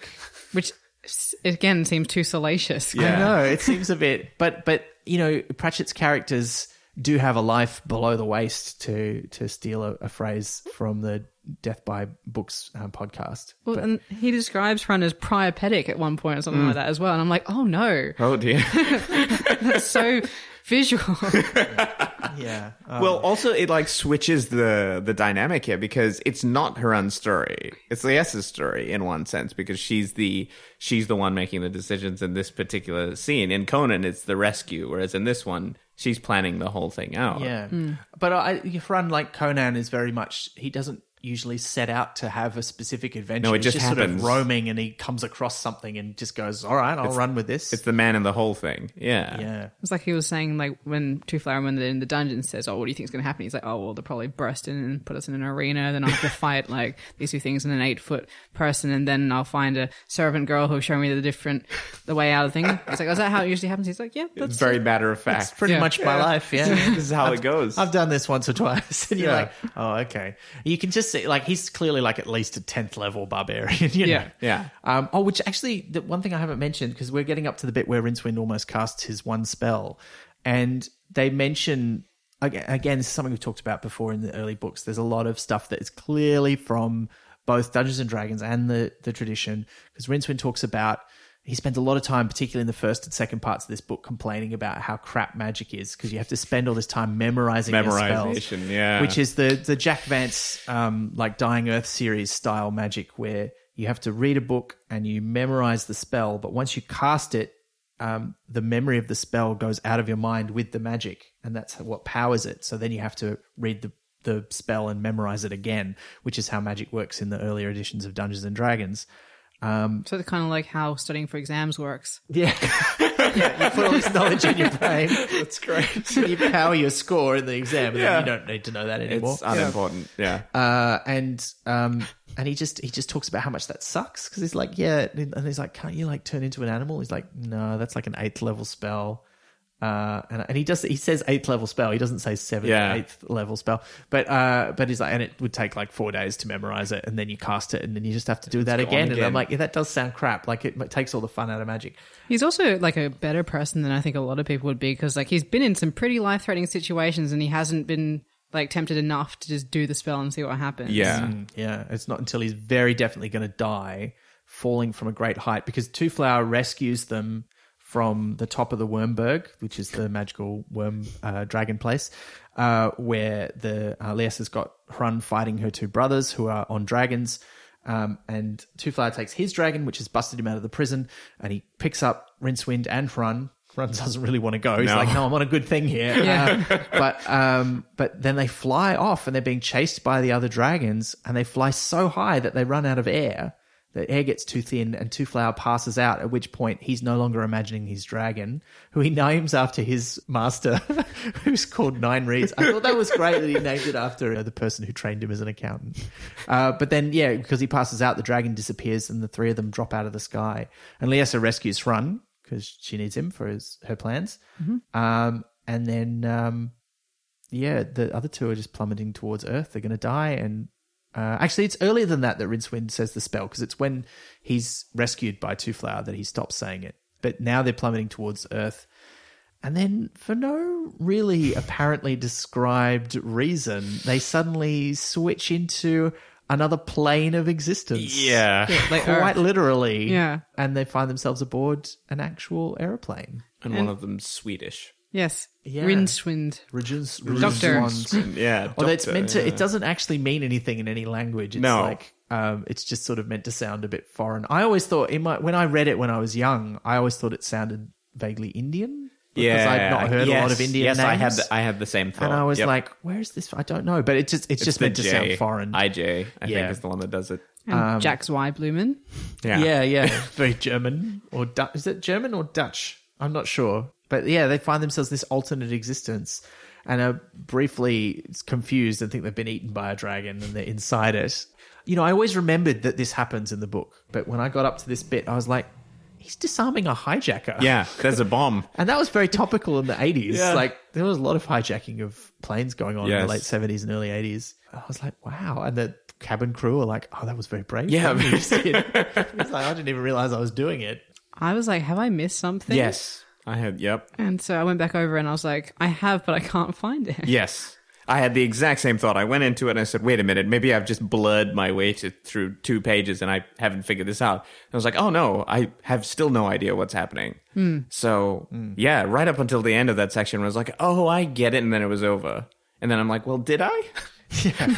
I mean, I always thought, and it kind of, when you read it back, I don't know if it's really supported by the text, but I always thought this was a residual effect of him almost casting the spell. And that the magic of that sort of had lingered around and then had finally taken effect. But there's the book doesn't really describe that or give a reason why they are suddenly transported into an alternate universe where simultaneously they've just arrived but also have always existed as these other they've always versions been of there, themselves, and then suddenly pop back into existence in the Discworld a little bit later when they're closer to the ground and many thousands of miles away over the ocean. Yeah. And it was cute, but again, I don't think he really rationalizes it. Yeah. Thin air it's- hallucination, like they were up in the Up in the atmosphere. air. But Oh, yeah. Although then, why are they still alive if it was only hallucination? Because they should have smashed to death on the ground. But who knows? Is that Who also knows? a recurring thing in the Discworld? The inclusions of real world? no. No, this pretty is much- very yeah. out of there. There's, I Right. mean, there's little references to things like there's often ideas from the real world that pop up. Yeah. Like, I mean, and there's one point where Rincewind says to Two Flower, "This is another fine mess you've got me into," Yeah. and it's clearly a thought that's come from somewhere else. Yeah. and that is very common, but Yep. not this actual physical intrusion into our world. That has never happened before or since. Well, there is no before. It's never happened since this book. Or unless it maybe happens in the Light Fantastic. Again. Time is a flat circle. Yeah. Say that on the podcast. No. I only know what Every it- episode. Okay, fair enough. But yeah, it's or a flat disc. You can just like keep editing them out and I'll keep saying it. Yeah. No, I would never edit it out. But yeah, it's weird and it's fun, and it doesn't necessarily. I think from a narrative sense, he doesn't really justify it, but from a fun sense, I think it fully is. And this is something like that during certain eras of Doctor Who. On my old Doctor Who podcast, we would talk about where sometimes maybe it doesn't necessarily make logical or narrative sense, but it makes emotional sense. And this, I don't think makes emotional sense, but it makes comedy sense. Yeah. Yeah. Like it's a funny thing to do, and it's weird and more weird because I think the comedy in this book is there, and there's some great gags, but there's not as many as in the sort of subsequent books, which really sort of like the early ones after this really ramp up the gags quite a lot, and then it kind of settles down a little bit. But it is funny in the sense that it's weird. It's also another situation they get themselves in, which I think is the wonder why he put it in there. Maybe it's just like, oh, this is just another thing that happens to these two unfortunates. And it's also incredibly specific, right? Like it says, all of this, however, totally lost on Dr. Reginswand, 33, a bachelor, born in Sweden, raised in New Jersey. That was the point in which it lost me, where I was like, oh, he's using the names, not just simply referring to the plane or anything, but very specifically the names. But yeah, very strange. 33. Does Yeah. that give us an... Well, yeah, 'cause I suspect he's the same age, so that Yeah. makes sense to me that he is in his early 30s. And that's how I always imagined him. And when I was in my early 30s, which is... You were also a wizard dressed in red. Well, I felt and like... you kept having to lead magical tourists around. They kept giving you gold yeah, coins. I could imagine Ben. It was more that... And they imagined you a dragon and...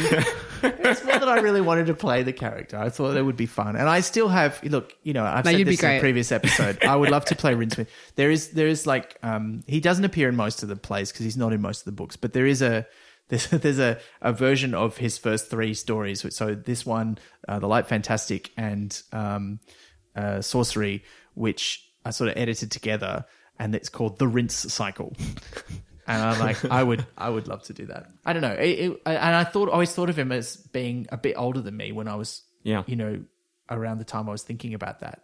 I mean, I'm preempting another question, but we won't have time for all of them, so I might as well. Someone else did ask, what did we think of David Jason in the Color of Magic telemovie? It's kind of a miniseries / telemovie because it was in 2 parts, and it combines both this and the second novel together. And David Jason was cast as Rincewind. Oh, this was from Tara Atkinson. Thank you, Tara, for the question. I actually have not watched it, and the main reason is that I just think it's the worst casting ever. Like, David Jason is funny. I enjoyed his work as a young man because he's the voice of Danger Mouse, and I love Danger Mouse. Oh, wow. So he's clearly got a good comic timing, and he's great as Albert in Hogfather, but he's just way too old, and he's just not right for the character. And I was just like, I can't... Like, it changes the character so much for him to be an old man. Like a funny Gandalf. That's a bit silly. Yeah, and I'm like, that doesn't make sense to me. I mean, and I assume that they've done that because they cast Sean Astin as Two-Flower, that they wanted that kind of, well, we want a Gandalf-style character to go with our Hobbit-style character. And Oh, dear. yeah, no. Yeah, that's not Cast a it. And they'd already reason. cast... I also thought it was just totally weird because they'd already cast David Jason as a totally different character. It makes more sense for them to be contemporaries in age, though, as well. Yeah, because they become buddies. And Yeah. also, they have to run around and ride horses and escape from things. And Rincewind, at no point in the books, not even in the later ones, is like, I'm too old for this shit. yeah. Like, he never says that. He's just like, this isn't fair, rather than, I can't believe this has been happening to me for 40 years. So... Yeah, he doesn't constantly refer to arthritis. He's completely fine. Yeah, I don't think you can age a character by, 30 years and just keep them the same. So I think that's a weird thing to do, and that's why I haven't watched it. I do want to watch it because I do love Sean Astin, and I do really like Hogfather, and particularly Going Postal. I thought they were actually really good. So I should watch it, but I mean, probably we'll watch it and we'll do an episode of the podcast about those shows at some point. Before we get into the final section, I do have a question about Rincewind that I wanted to flag, and I think it's a good time because they talk about his real world version as well. And as a side point to that, I think the fact that he is Swedish and raised in New Jersey is a step towards explaining his language skills. But Multilingual. throughout the whole thing, he's complaining about, he's not really cut out to be a wizard, and all the things that Two-Flower is talking about sort of hints at science and logic, and it seems like he would have a much greater affinity for that. So my query was, if he existed in the real world, who do you think he'd be? What would he do? Beyond, I think that's a good interpretation. It's not an interpretation. Terry Pratchett can choose what he wants to do with his characters. Yeah. But it seems like he exists in a world where his field isn't quite there yet, so he has to make do with what is there, which is magic. So I'm just kind of wondering where he'd fit in our society. Yeah. I think, this is something that I'm glad you brought it up because I'd forgotten, but I wanted to talk about it because I love that aspect of his character where he's always talking about, you know, magic is so crap. Like, you have to put all this effort to do it. Wouldn't it be way better if you could harness lightning to do stuff? Or if you know, if the picture box works by some sort of weird arrangement of gears and levers and like lenses. an Edison type character. And then he's so disappointed when it opens up and it's like a little demon in there And it's painting like, pictures. And it's yeah. like, oh, I thought that was just like a joke. I didn't think it was really what was going on. Which is another question that we got given, like, did he forget quickly? Because he makes a joke about it being a demon painting pictures, and then it turns out to actually be that, but it's not that he forgot. I think it's that he made a joke, and then it turned out to actually be that, which sucks. Yeah, I think he just didn't assume that that was real. Like, because that's the sort of thing that someone would say if you didn't understand how it worked. You know, like when little kids ask how TV worked, and you know, people sometimes go, "Oh, there's little people, inside." Yeah, yeah. You like, you know, it's that kind of explanation. It's a lie to children. It's that thing that Terry Pratchett talks about a lot in the later books, and they forget about it. And the worst place where they forget about it, and it doesn't really come back, is in the Science of Discworld books, where Rincewind's in all of those. Like they're mostly the last books where he has any kind of significant part. And he's not like, finally, a world that runs on science. I'm so excited. But to get back to your actual question, I don't know, because I don't know if he's cut out for academia at all. But he is an academic in the little brief section, because he's like Dr. Rincewind. An expert in what essentially is uncontrolled fires in nuclear reactors is what that translates to. But yeah, maybe that's it. Maybe he would have, like, because he would enjoy from the way he talks about magic. He would much prefer to understand physics and chemistry. Nikola Tesla or something like that. Yeah. Yeah. So whether or not, but I don't know whether he'd actually be a research scientist. I feel like he'd be more like a lecturer. I don't think he would like make breakthroughs or thrive in that way in the field, but I think he'd be very content maybe in a university there, like a lecturer, happily just nerding out over the science, living in rooms his in perfect a college. world. Yep. I think he'd be one of those lecturers that probably the students would really like, because he'd be really enthusiastic about it, what he's talking about, and does the same lectures every year, so he's like nailed it. Yeah, I can see that. I think that would be good. And you know, obviously in a world, if he was living in our world, he also wouldn't be like nearly being killed by magical disasters every 5 minutes. So he'd be incredibly happy. Yeah. Yeah, he'd be quite.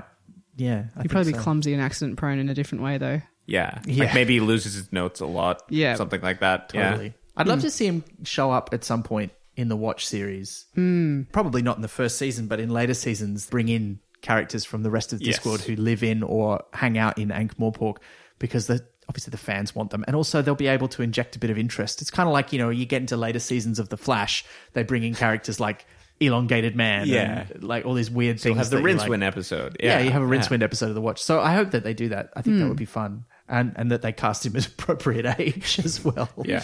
But yeah, I think that makes sense to me, that he would be sort of a lecturer. And now the circumfence. Oh, so good.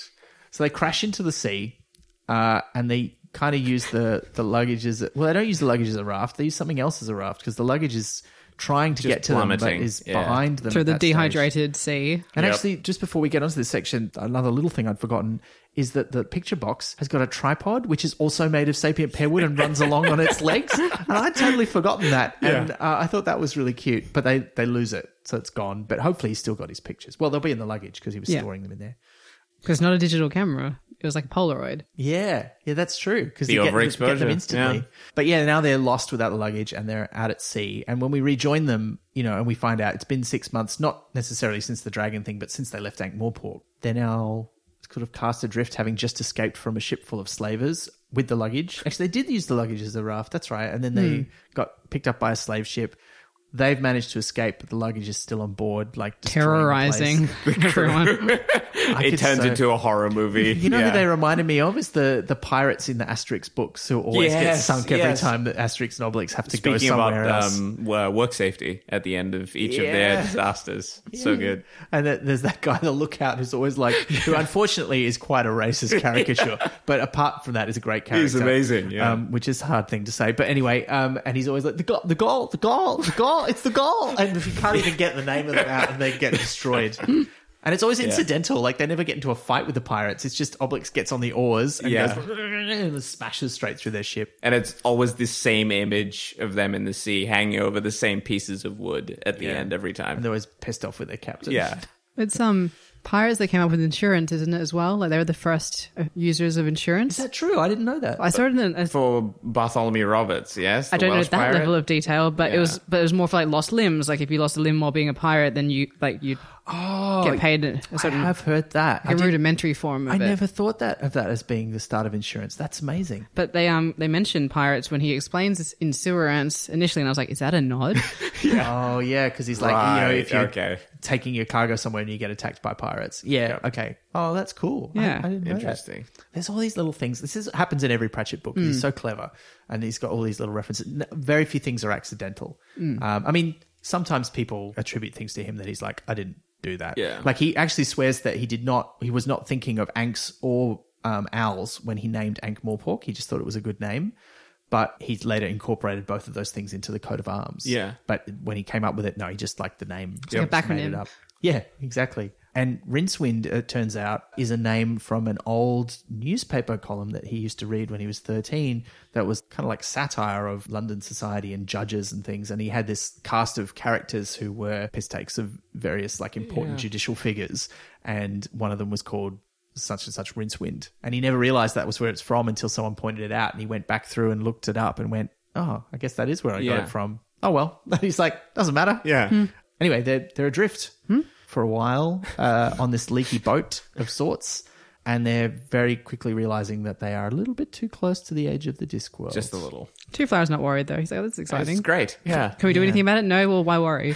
I do like that, because we've skipped over the fact that there's one footnote in this book. Yes. Yeah. Just one, which goes to great lengths to explain how the seasons work on the Discworld. Yes. But one thing that's never explained is where does all the water come from and where does it go? Because the From the elephants. rimfall, it does go right off the edge of the disc into space and is just presumably gone. Maybe it's like a magic thing that catches it and it just goes back It's up like a the magic middle. shell that keeps the air in. Yeah, like it and falls the water onto sort like of a magic goes- plate almost, and then so like it's pumped back up to the middle. See, I kind of imagine that scene with the elephants as taking the water with their trunk and just putting it straight back on the world. That was my... Which means that if you live near the rim, every now and then this giant just- it's trunk just a just giant comes trunk. up and is like... This is my only job. I mean, the sea's pretty weird as it is. Like that surely wouldn't It be would the just weirdest fit. thing. Yeah. That's just Yeah. I like that. They never, you know what, interestingly, I don't think they ever quite describe, I said they, I don't think Terry ever quite describes how big the elephants are. Like, because they're variously depicted as being quite small, as in that they sort of form a central pillar in the middle of the disc. And then in other illustrations, they kind of go, like their heads are near the actual Edge. rim. And I But don't that think he doesn't ever make- establishes how big they are. Like, what's the disc resting on? Is it their heads? Has to be. It's on their shoulders, I think. How? and their How do backs. elephants work? Are they like Because that's one how it level? revolves. Is they sort of, I think they move on their shoulders, and that's why the disc revolves. I think that's described in one of the books somewhere. Does it mean the top peak of the head is the same height as shoulders, or lower? It's kind of Maybe. sloped, though. 'Cause I thought elephants had heads higher Yeah. than their bodies. Oh, did they? I don't know how that works. But they must be bowing their heads because their heads don't stick out from the edge of the disc either. Or you could take like turns. Like maybe like three of them are holding up the world, and one takes a break, and then they rotate. Yeah. Yeah, like it gets down on its knees or something. Or Yeah. maybe the shrug is the signal to change watch. Yeah. Because they Your turn must now. have a really boring life, those elephants. Because they don't get to go anywhere. Like, at least Chewin is swimming through space going somewhere, but the elephants are just always standing in the same spot. And They they don't get a get to look- constant suntan, though, or startan. And they don't get to look at each other. No, they can't even talk to each other very well. Oh, I guess they probably have work banter. Well, the our trunks butts are could talk touching to again. each other. How's the weight, Barry? It's not. Well, the weight, trunks Barry. could talk to each other, True. technically. Yeah, they could aim in different Yeah, they could aim directions. backwards. Oh, I guess that's true. That's true. And it They could depends on play- their perception of time, because it could be very brief to them. They could be playing games, maybe. Into I Spy. Cosmic I Spy. That's Yeah. what I was going to. Because they're essentially on the universe's longest car trip. It's bright and glinting. Starts with A. Is it a chewin? Yes. Yes. I see something that begins with D. Disc. Yeah, that's all they could see. Water, disc, stars. T. Well, Trunk. Well, we also know, I mean, we're about to get to the part, because this is really the only time where Pratchett describes other worlds in the Discworld universe, is in these first two books.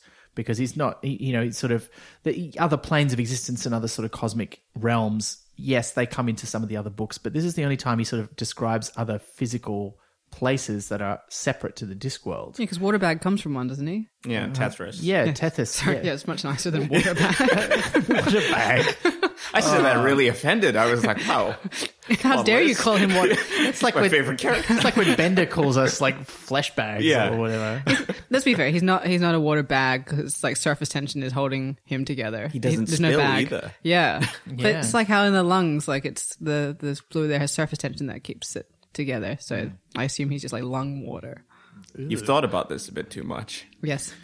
I mean, look, and they haven't even met him yet in the narrative where we're up to, but Yeah. that's True. they're going to get caught in the circumfence, which is such a good name.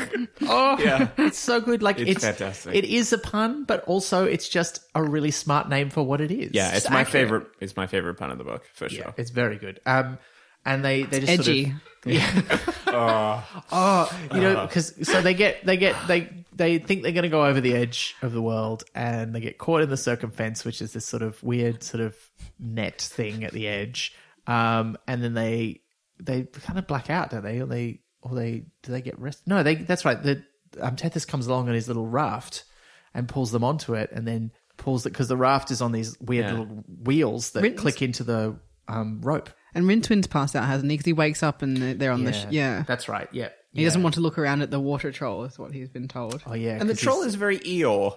He Yeah. comes across very Eeyore. well, he fell off his own planet and landed on a Discworld. Like if I that think, doesn't turn someone into Eeyore. And every time he finds friends, he has to hand them over to Yeah. the slavers. Yeah. and he is basically a slave. He just gets to keep his tongue because presumably they can't cut off his tongue because it's made of water. He just makes a new one out of the water. I don't know how that would work. And there's but- the Eeyore thing where they try to swipe him with a sword and then realize they're going to get collected, and he's like, "That didn't hurt me, but that hurt me." Yeah. Yes. and it doesn't hurt because he's so short because he's got a chronic taste of The tides. tides. Oh, Is he supposed to be Scottish because he has like that pseudo whiskey drink as well that he gives them water, but it's Yeah. got like a Oh, whiskey yeah. name. yeah, it's like some pun on Glenlivet, isn't it? Yeah. Yep. Yeah, I don't know where he's. I couldn't discern that from him. Just sort of grumpy old English dude. Is there some Scottish mythos of like a water creature? I Oh wonder. yeah. Well, there's the water horse, which is called not Selkie. Kelpie? Kelpie. Yeah, Kelpie. Yeah, but they're not like that No. intelligent. I don't think. I mean, there's like bog hags and Yeah. lake witches and stuff like Bog hags. And you thought water bag was bad. that. No, but like that's what they're called. That's actually what they're called. Oh, it's still pretty mean though. It's I pretty mean, no bad. wonder they were pissed off the whole time. Yeah. They're like, well. Bog hags, that's what you're calling us. Yeah, well, I will drink your blood and steal your children, you jerks. I'll show you bog hag. Because, those are the sort of legends that you have when, there's some very deep lakes and very cold true, times yeah. and not very good visibility because of all the mist. And Mist. you're going to just vanish And the into the moors. sea. Yeah. Yeah, so The it swamp. makes sense. But yeah, I love Tethys. What a great character. And Tethys is a character from Greek mythology. It might be Roman the name, but one of the moons of Saturn, I think, is named Tethys. But it was like a water nymph, I think, Right. rather than a dude. But similar kind of lived in the sea, Yeah. associated with water. And they mention his planet, all blue, all sea. Bathys. Yeah. Yeah, and he was like one of the sailors who'd go out into the dry parts to find stuff. I thought that was great. Is their world literally like all sea though? Like, wouldn't that be like us living in a world of flesh? Yeah, well, more I think. Like, we live in like a world of hydrogen and oxygen, and also like it's made of Yeah. the stuff we're made of. So I guess it's just Yeah, I guess it's like we live on the solid parts of our land, not in the liquid parts. liquid, and he lived yeah. in the liquid parts of his world, not on the solid parts. But he does say it's all blue. Yeah. So who knows? Who knows? But then again, it's like rock trolls live on mountains. Yes. So it's kind of like that, I guess. Yep. I don't know. Anyway, but yeah, the circumfence. What a great, yeah.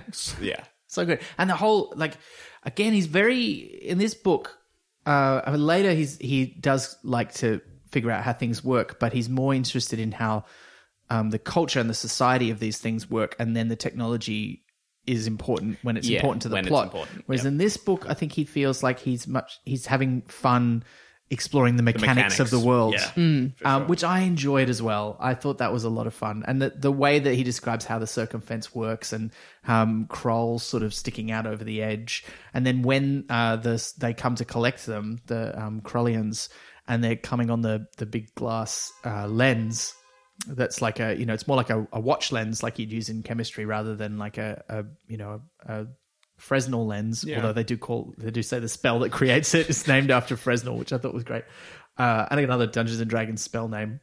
But how that works, like the mechanics of the hydrophobes, who are trained not just to fear, but to like loathe water and reject it with their loathing. There's a lot of description in the vehicles as well, like in how the ship is, and even Tethys' vehicle, like that's super well described. The cables connecting, seeing where the ropes are going. So I think we get to this point in the book, and then it really kicks up into the science part of the story. I think like this final chapter feels very much leaving the world of sword and sorcery behind, moving into something else. Yeah. So Waterworld, no. Oh, no. Not that. no one's got gills. No. Paper. Paper. No. Oh.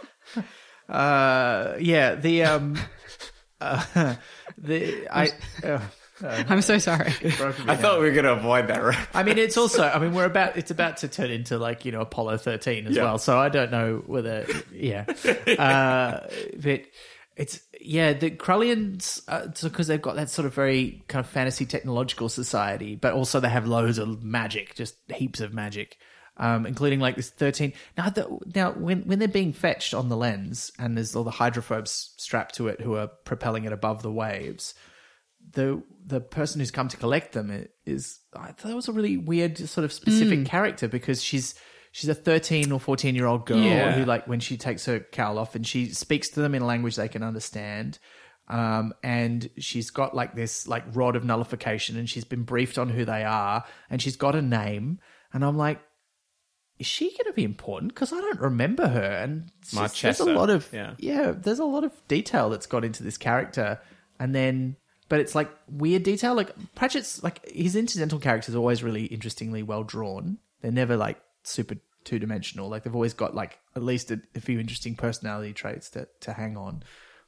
But she feels like she's sort of set up to be something else. Like we don't really find out who she is as a person. In one of the most recent X-Men, Anna Paquin is billed very highly, even though she's in like 10 seconds of it. It's because she had a whole arc about being rescued from the school that got cut out because it made the movie drag. And I kind of feel like maybe there was an edit that she was more significant.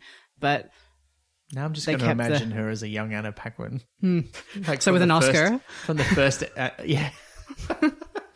and for the first X-Men movie, instead of from Days of Future Past, is the one you're talking about. Yeah, that's right. Yeah, because there is you can get the edit that's got her storyline in it. Like they've done a director's cut style. I don't want to watch it because it's boring enough to cut. So that's what I think would happen with Marchesa. But what they do have up their sleeve is they're sort of waiting to be executed as sacrifices. Is while they were on the boat, nearly going over the rim, Rincewind spotted a frog as one of the things that was getting swept over, and he used an oar to rescue it. And Two Flowers sort of gives him a look, and he goes, "Oh, and it, you know what? As a character moment, it felt so it fitted this version of Rincewind so well. Like I don't know that I would imagine the modern Rincewind doing that. Like Probably I think swear at it a little. He'd be too freaking out. He'd be too complaining, losing it, and depressed, and just be like, "I'm gonna die," and you're like, "Oh, come on, dude!" But he rescues the frog, and then it turns out that the frog, was like was hitchhiking on the frog is the lady who appears to them and says, "I will give you one moment," because Fate is really pissed that the lady won her game against him earlier in the book by using Rincewind and Two Flower as her pieces, and so now he wants them dead. And in order for him to give his blessing to the craft that the Krullians are about to send over the edge to try and figure out whether Atuan is a male or female, which is basically a fool's errand because you cannot tell by looking with a turtle. Like it's it's not external. Small turtles on the disc?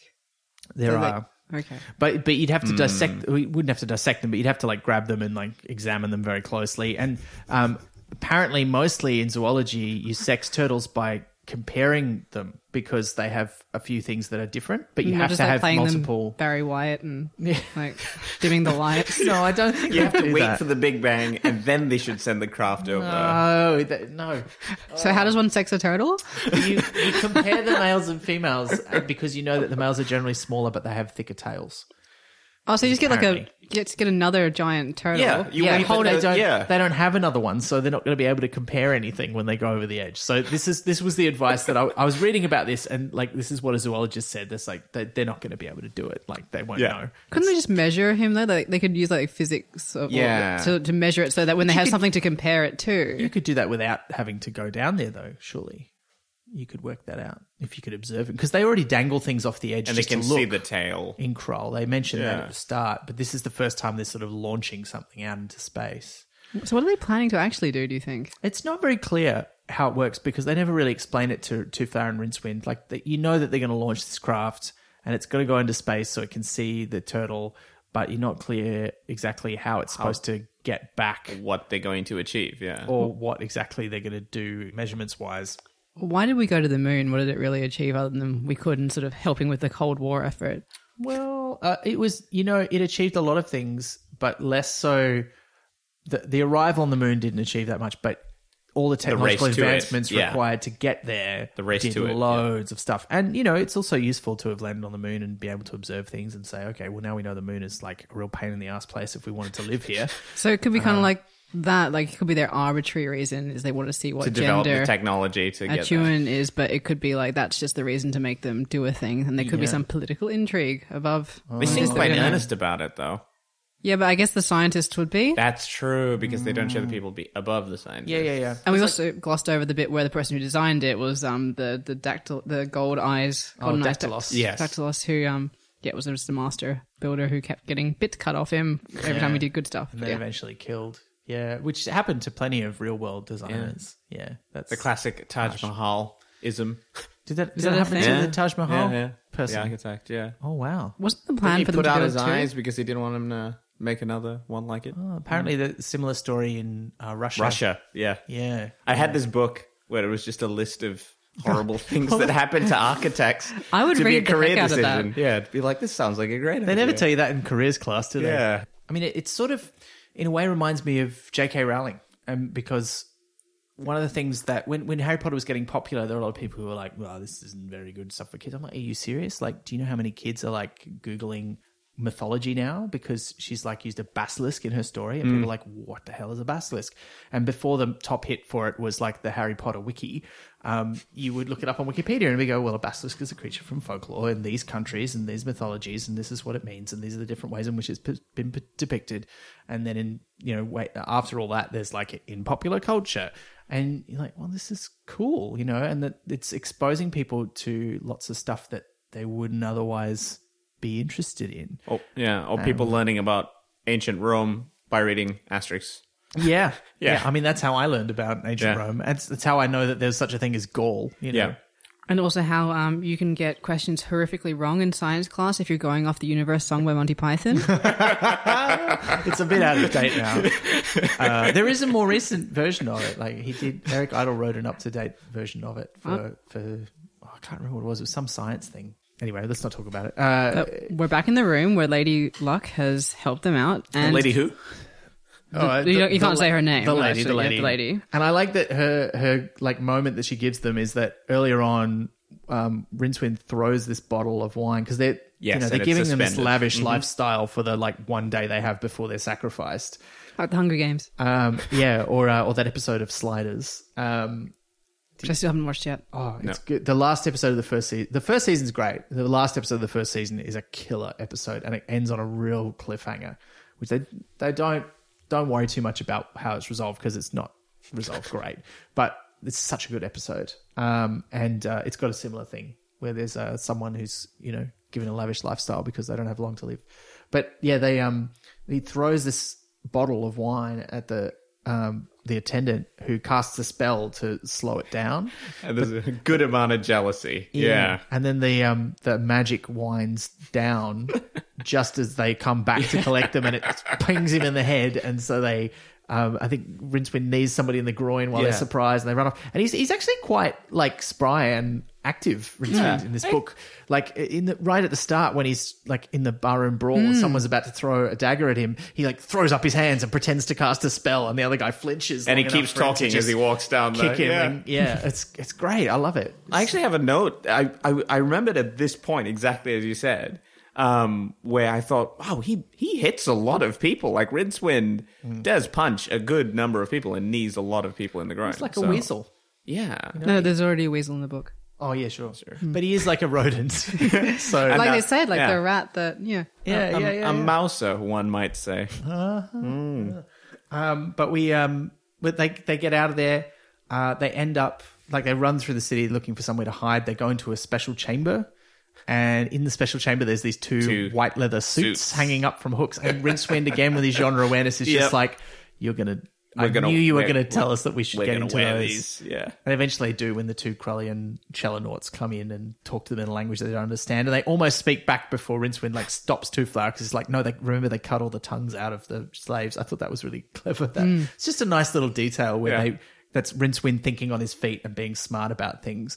And even in Letterbooks, actually, I think Rincewind, he is quite cluey and smart. It's just that he becomes so jaded and cynical that it overrides that and you don't notice so much because he complains about having to be the one who sorts this stuff out. Yeah, and there's a good balance, I think, in this one where he does complain a lot, but he also solves problems. Like he sort of stumbles his way to victory for the majority of the book. And then we get this great final sequence where they disguise themselves in the Chelonauts suits, having knocked out the two people who are supposed to be wearing them. Which one's waddling? Well, I assumed that would be Rincewind because yeah. he's got his robes on underneath. But Right, it might I also thought be Twoflower because Twoflower, he's yeah. smaller and it doesn't fit him as well. I I thought know. Twoflower just for the comedic effect. They do describe the guys who big are supposed to wear guys. them as big strapping lads. But yeah, they go out through the crowds who are watching, and there's one of the head astronomers is like, wait a minute, he's totally figured out that it's not them, and he's about to cast a spell to like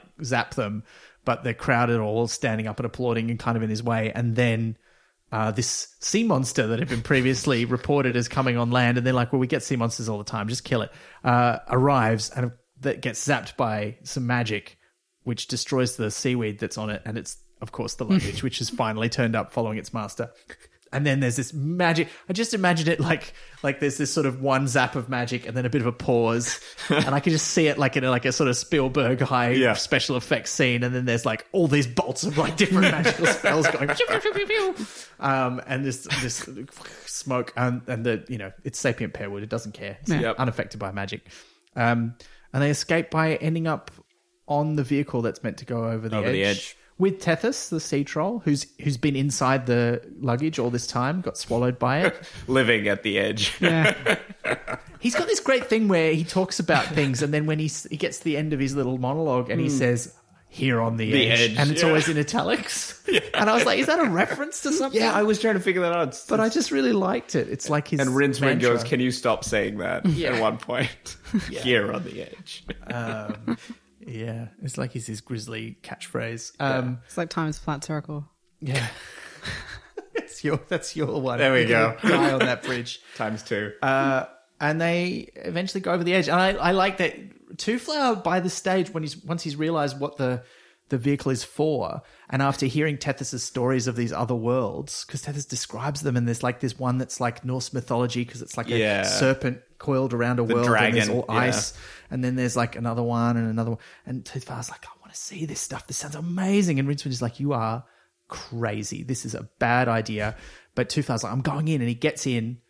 And I'd totally forgotten that like Rincewind doesn't go in with them. He's sort of like hanging on to the outside. And then there's that little bit at the end Literal cliffhanger. where he's hanging off the edge of the cliff, and it seems like death is there. And because Lady Luck's helped him out probably by catching him on a tree as he goes over the edge. and Death's like, haha. And we haven't mentioned Death because he shows up quite a bit earlier. We need to, because There's a lot to say about him. yeah. he is not the same. He's not, well, there's the glimpses of the character that he becomes. And I think out of all the things in the book, it's Rincewind and Death that are the most different from whatever else happens. Like even the patrician who maybe He's not veterinary. He's well, like he's got veterinary vibes, but he's not. It's an interesting distinction because that was the fan theory for a long time, but Pratchett's like, no, it's the same guy, but everyone was still going, no, we don't think it is. And so he was like, sort of gave up, and he was like, all right, it's the same guy written by a worse author. And everyone's like, that's okay. We don't like that explanation, but all right. But fine. Yeah. It could be him if you imagine it. Like it could be the same person. And I also thought he was going to show up in Krull because I had the whole like he liked jellifish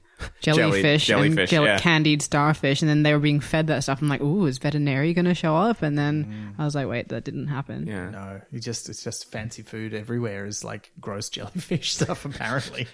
But yeah, death is very different in this book. I mean, there's a fan theory that it's not the same death. But it has to be. That somebody else is filling in for him during the events of this story, like he's having a little holiday. He is the kind of death, and I'm sorry, Joel, because you haven't read this one, but he is the kind of death I think that Mort would have been if he, like, because they imply that Mort would have gone real dark, but I think if Mort was just like doing the humdrum death, and it was just his personality, he's just a bit grumpy and just a bit hard done by, and I think that's the kind of death this would have been. Just having a bad day. Yeah. Bad life. Because he says sod you then, like at one point, and like the death we all know and love does not talk like that. No, he's much kinder. And there's also that thing where early in the book, as he keeps turning up to claim Rincewind when Rincewind isn't going to die. Yeah. And you're like, that's not how death works. Like, he knows when someone's going to die. Yeah. And he scares a cat like a ninth to death. Yeah, that is not... that really is at odds with the death that we know, who loves cats and kittens and would never hurt them.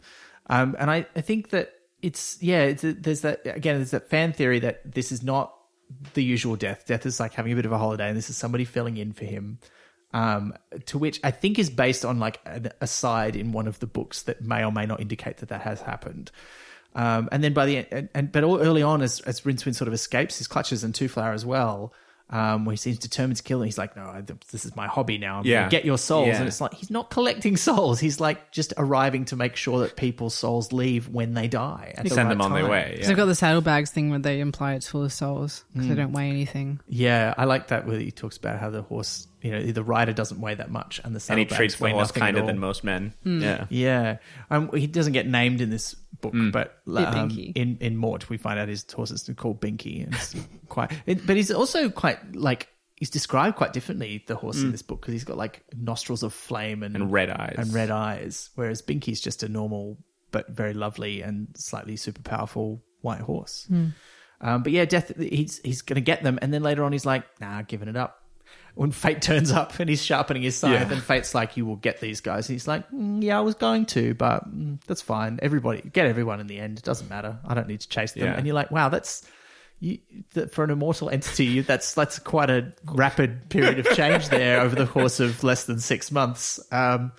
I do like the description of the two characters that mentioned the grain is Rincewind, I believe, and then Fate, and Death has to repeat it twice that I just can't help it. This is just how I am. Yeah, because I'm a skull. Yeah, I'm a skull. Yeah, I thought that was cute. But yeah, he's very different. And then at the end of the book, he's not even there because he tells Fate, like, oh, I'm kind of busy today. Yeah. Like there's a plague.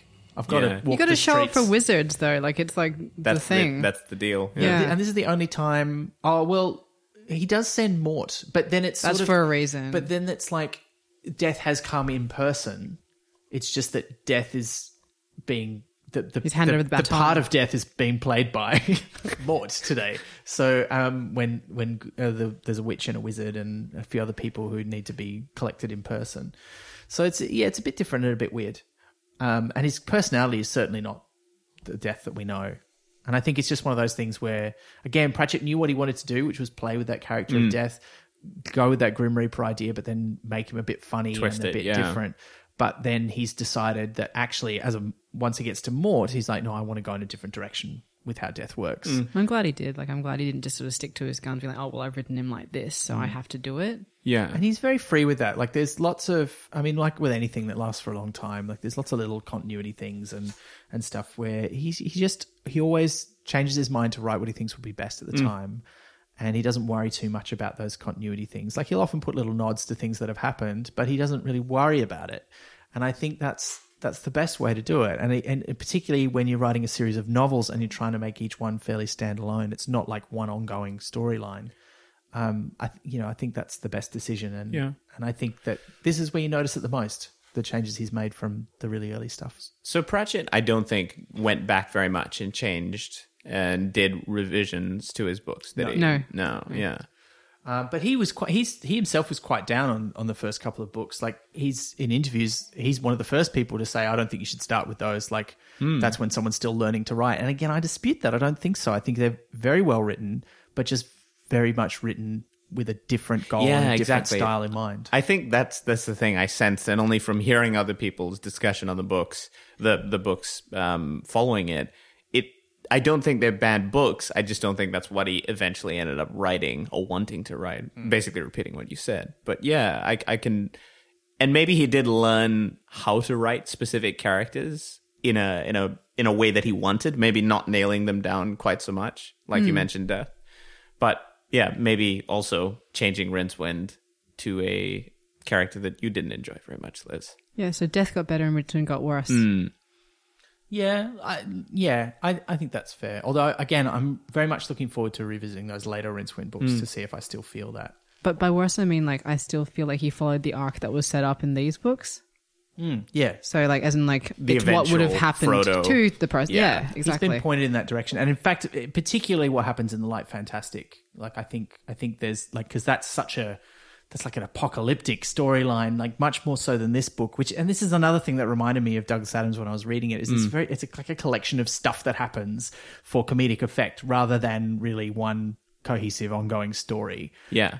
Because he just sort of sends them to different places where he thinks this will be a fun story that I want to tell. Yeah. This is a style of book that I want to parody. And that's very much what Adams does in the Hitchhikers. Like a pastiche of really great stuff. Yeah, particularly in the early Hitchhikers books. You know, it's like, I want to do a thing about bureaucracy. So they get, they hitch a ride with these bureaucratic aliens. And now I want to do a thing about how ridiculous opulence is. So let's tell a story about a planet that made other planets. And let's go to a restaurant at the end of the universe. But it's all serving the gag rather than the gag serving a story. And I think there's an element to that in this. I would argue that this is kind of like a rudimentary version of Witches Abroad, though. Like, it is, it's the tourism story. It's the series of misadventures in mysterious lands. It's just, there's more of a plot in Witches Abroad. Yeah. But it's very similar. Like, if you got to the skeleton of it, I think they'd be quite similar. Yeah, that's I'd agree with that. But absolutely, there's more of a plot in Witches Abroad. I mean, the travelogue part, like we discussed in the Witches Abroad episode, feels very much like a bit of an aside to the plot, and then you kind of get back to the plot. And as you get closer to the main plot part of the book, it starts to sort of hook back into it. Yeah. But now, Scrofula.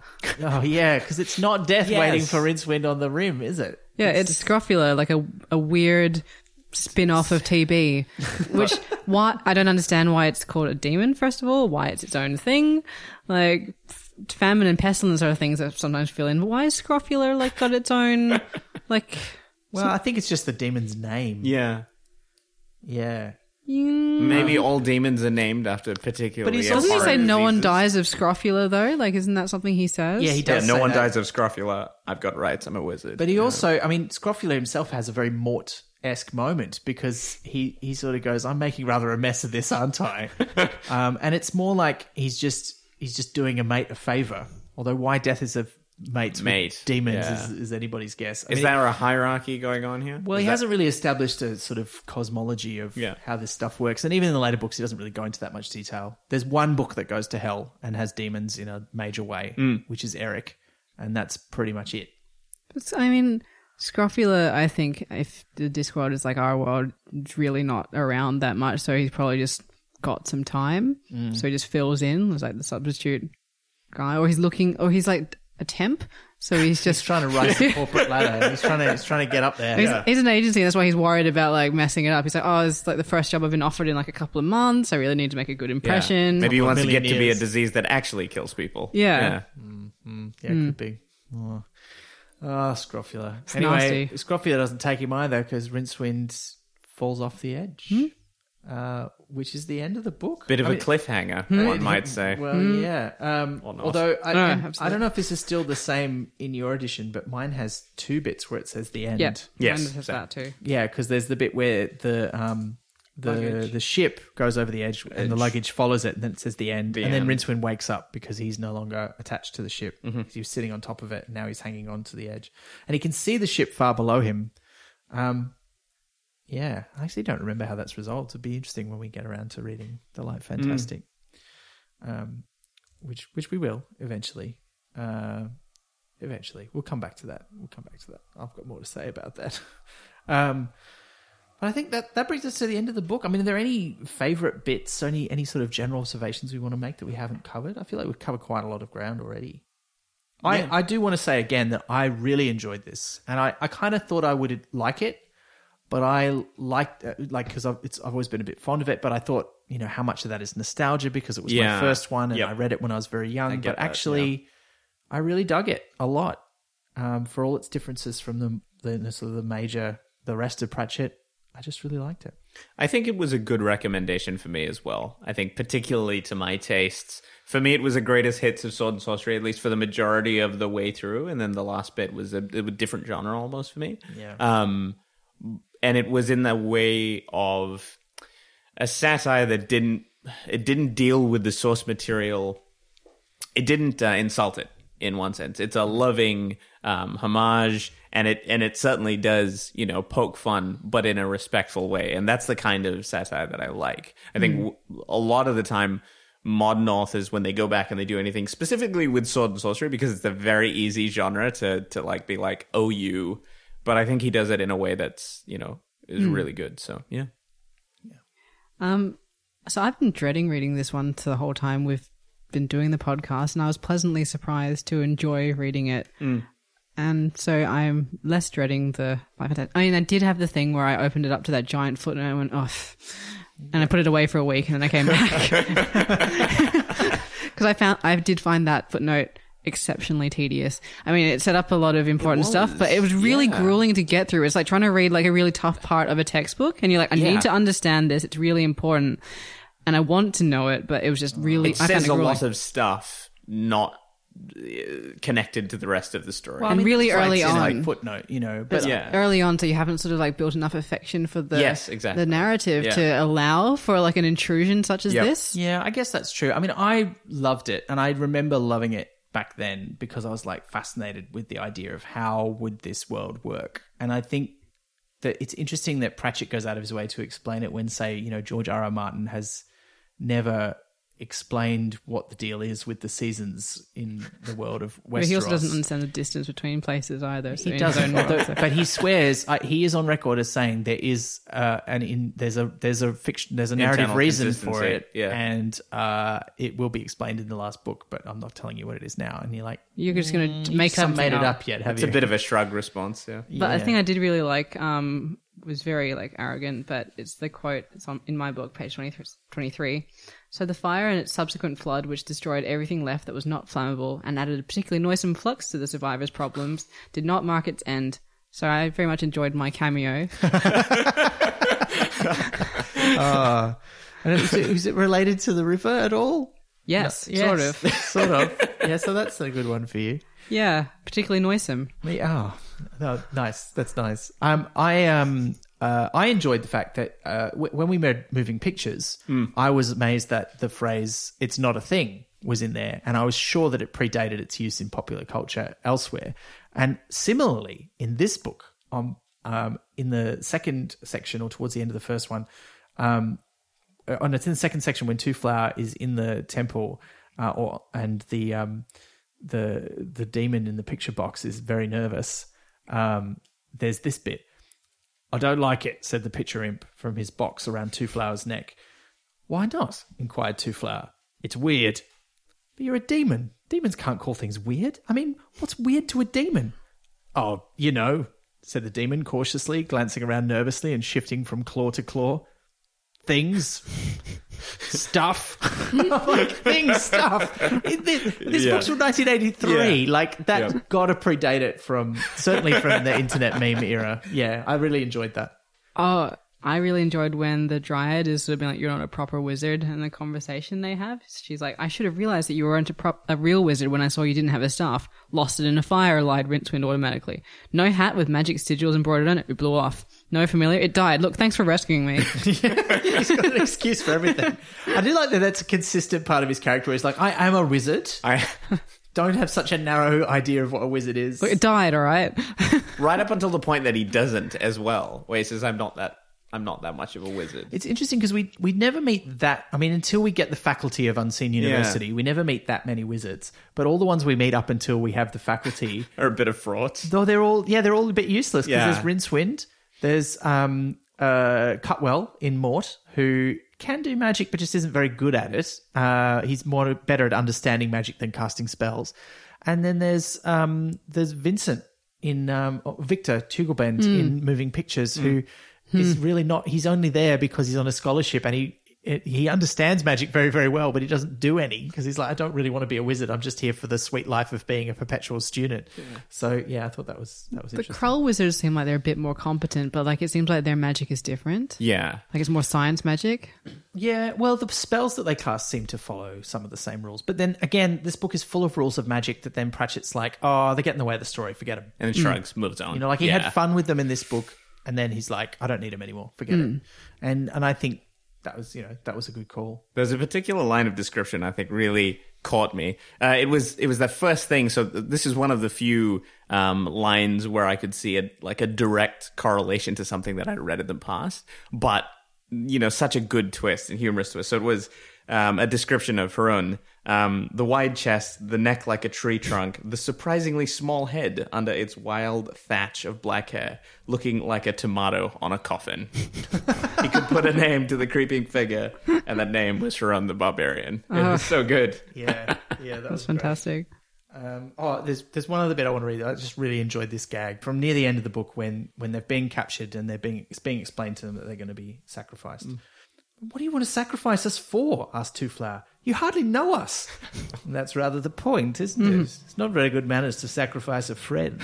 That makes absolute so good, sense. yeah. I'm But like, it's also not a sacrifice. yeah, true. That is true. I like where you went with that. It might be time for some questions from the listeners, Liz. And we've covered a bit of it, either when we've flagged it specifically or we've covered it in the conversation in general. I'm going to shorten this question from Des, which is, what characters or places would you like to have seen again? Like, there's characters who were mentioned in this that we didn't see ever again. Look, I was really quite fond of Tethys. I think if he'd come back, I mean, he does come back. He's in like Fantastic, the direct sequel to this book, but I don't remember how much of it he's in, and I would have liked to see him again. Yeah, and Two Flower more often. Like we do see him again, but not until Interesting Times, and then that's kind of the only other time we see him. And I really liked him as a character. And coming off that question, there's one from Ilbion, which is, what book or region that we don't know would you like to see Two Flower visiting again? Oh, as in like he's being a tourist on the disc and he goes to Ankh-Morpork and then a couple of other places. But Send him to Australia? yeah, that would be amazing. Two Flower in 4X. The lost there's a book on the last continent, and there's another continent on the disc that nobody really has explored, and it is a complete piss take of Australia, and the continent's called XXXX because nobody knows what it's called. Yeah. That's just how it's marked on the maps. Yeah. Here's a good one that I think maybe is good for Joel. It's from, it's QIXEDE. So while this was my first Discworld book and pulled me in, is it really the best book to start with? So I feel like Ben's and my opinion on this is already quite established because we discussed that with how we chose to start the podcast. But this was your first one. It's incredibly competent as like a fun read. So I think if you go in with no understanding of the Discworld, it's actually a lot of fun. But again, maybe a little bit biased. I have all this, collected protocols from enjoying sword and sorcery and fantasy in general. So maybe that enhanced that. So if you didn't have that, don't know. Yeah. But if you enjoy that kind of stuff, then... Yeah, and I think there's so much Pratchett and there's so many things that have a different angle that there's lots of ways in. I don't think even the two that we suggested and started our podcast with are the only or best entries into the series. Like there's other places you could start. And in fact, we've been working on an article that we want to post on the website about that. And maybe this is a good time to finally post that. Not so much about places to start, but more sort of about how you can approach reading them. Because it is daunting to get into a series of 41 novels. But it's important to remember most of them pretty much stand alone. And there are sub-series within that. So, yeah, I think there's lots of places to start. But this one worked for me and it worked for you, Joel. Yeah, and I know absolutely. it's worked for some of our listeners because they've mentioned that. Although someone did ask, did anyone continue reading after reading this? Yes, hello, it was me. And hopefully will be Joel as well. Yes, absolutely. And some previous guests as well. I think Steph Convery had started at the beginning and made her way Yes. through. Yep. All right, so here's another one, and I think I know what you both are going to answer. Should I actually read any of the high fantasy this book spoofs? But Joel, I'll let you take this one first. Spoilers, yes. Yeah, I'm way too excited about this question too. I'm like, cool, I get to talk about weird sword and sorcery that no one cares about and probably rightly should not care about. Yes, absolutely. There's some great source material that I think still has a good amount of carryover today. Like Elric is great. Michael Moorcock is one of the authors that transitions very well into the modern era. So maybe not Robert E. Howard and, Wagner, Carl Edward Wagner. But I'd say Moorcock is one of the better ones. I think and Lieber's- Fritz Leiber as well, Yeah, for yeah, sure. Leiber. I keep saying Lieber. It's Leiber, isn't it? Yeah. Depends on if you love it or not. Oh, that was good. I like that one. like it. It's our first intra-language pun, I Yeah. believe. Very good. Oh, you should hear my Cantonese puns. Oh. And I would say read one or two of the Lovecraft stories, but Yep. if you're interested in that kind of eldritch horror, because he did invent a whole genre He did. of cosmic Yeah. horror, and it is an interesting genre, but I really think a lot of the stories are not that great. And my favorite ones are the ones he wrote towards the end. My absolute favorite, Yes. if you're going to read just one, is The Shadow Out of Time. Yeah. But also The Color Out of Space, which is about a weird color that can't be described, but at one point I think also is described as a kind of weird greenish purple. Yeah. Is also an interesting Or one. maybe Octarine. So I'm just going to acknowledge that George Stephen sent us a good question that we've covered across the course of the thing, which is what do we think the various parts are spoofing? We've also covered Tracy Reddington's question about how death compares. And we've also covered Eshu and Sneeze's question about continuing on from The Color of Magic. And that brings us to the end. Well, it one wasn't more everything, but question for me this time, and that's to you, Liz. You got to tweet it in. No. Is the next recommendation. Ooh, yeah, that's right. The pressure's on. I think that Pratchett recommendations we've talked about are very personal and it depends on the reader themselves, which is why there's so many different entry points. I think since you enjoyed this one, I would probably just go chronological. Like I would just go through it all in order because then you can see how the world unfolds.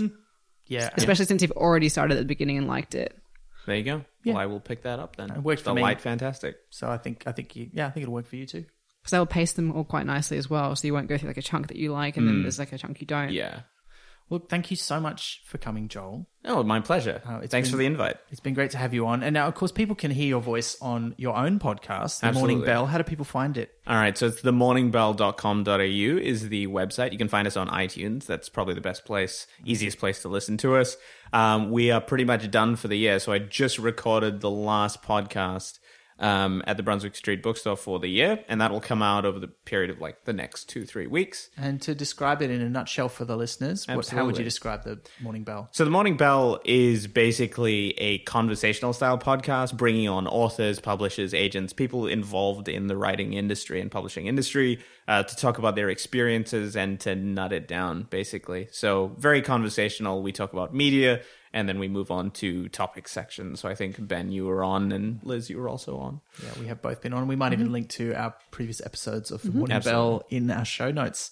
And to also one of the people behind Speculate, the Melbourne Speculative Fiction Festival, which started earlier this year, which is coming back to Melbourne in 2019 in March. It is. It's very exciting. So March 15th and 16th are the dates of Speculate, and conversations sort of like the Morning Bell, but very much focused around speculative fiction, bringing names in that you might not see on the Melbourne circuit very much, but also those names that maybe don't get a lot of run time, but have a lot to say and a lot of wisdom. So yeah, absolutely check it out. Cool. Well, we'll link to Speculate as well, because it's probably a bit early for news of who's going to be on. A and little everything. bit, yeah. The But- newsletter is probably the best place to follow us. We'll have announcements coming out like end of December, January. So Right. newsletter. That'll also be linked at the top of the show notes. And look, before we get on to talking about what we're going to do next time, you're probably, listeners, wondering when we're going to cover The Light Fantastic. Well, it seems only fair to wait for that book's 35th anniversary of publication. So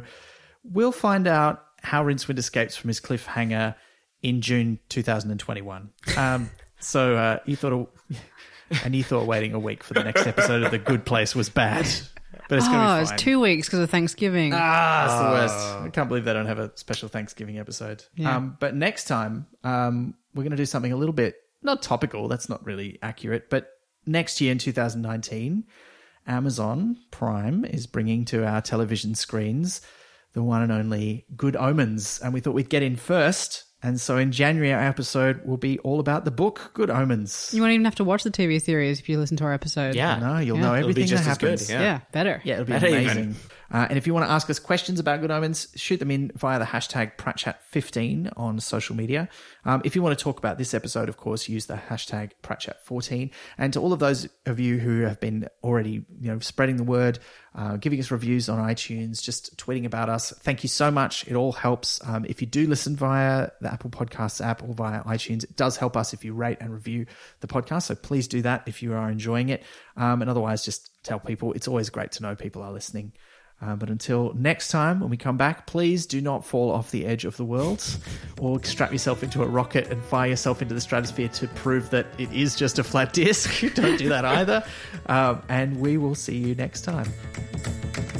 You've been listening to Pratchat, the monthly Terry Pratchett Book Club podcast with Pratchatters Elizabeth Flux, Ben McKenzie, that's me, and guest Joel Martin. Pratchat is produced and edited by me, with music by David Ashton of Sample & Hold Studios. We'd love to hear from you. You can find us on Twitter, Instagram and Facebook at Pratchat Podcast or on the web at pratchatpodcast.com. Join the conversation for this episode using the hashtag PratChat14. Pratchat is brought to you by Splendid Chaps Productions. We make entertainment for your ears, like the Doctor Who podcast Splendid Chaps and time travel comedy series Night Terrace. To find out more, visit splendidchaps.com.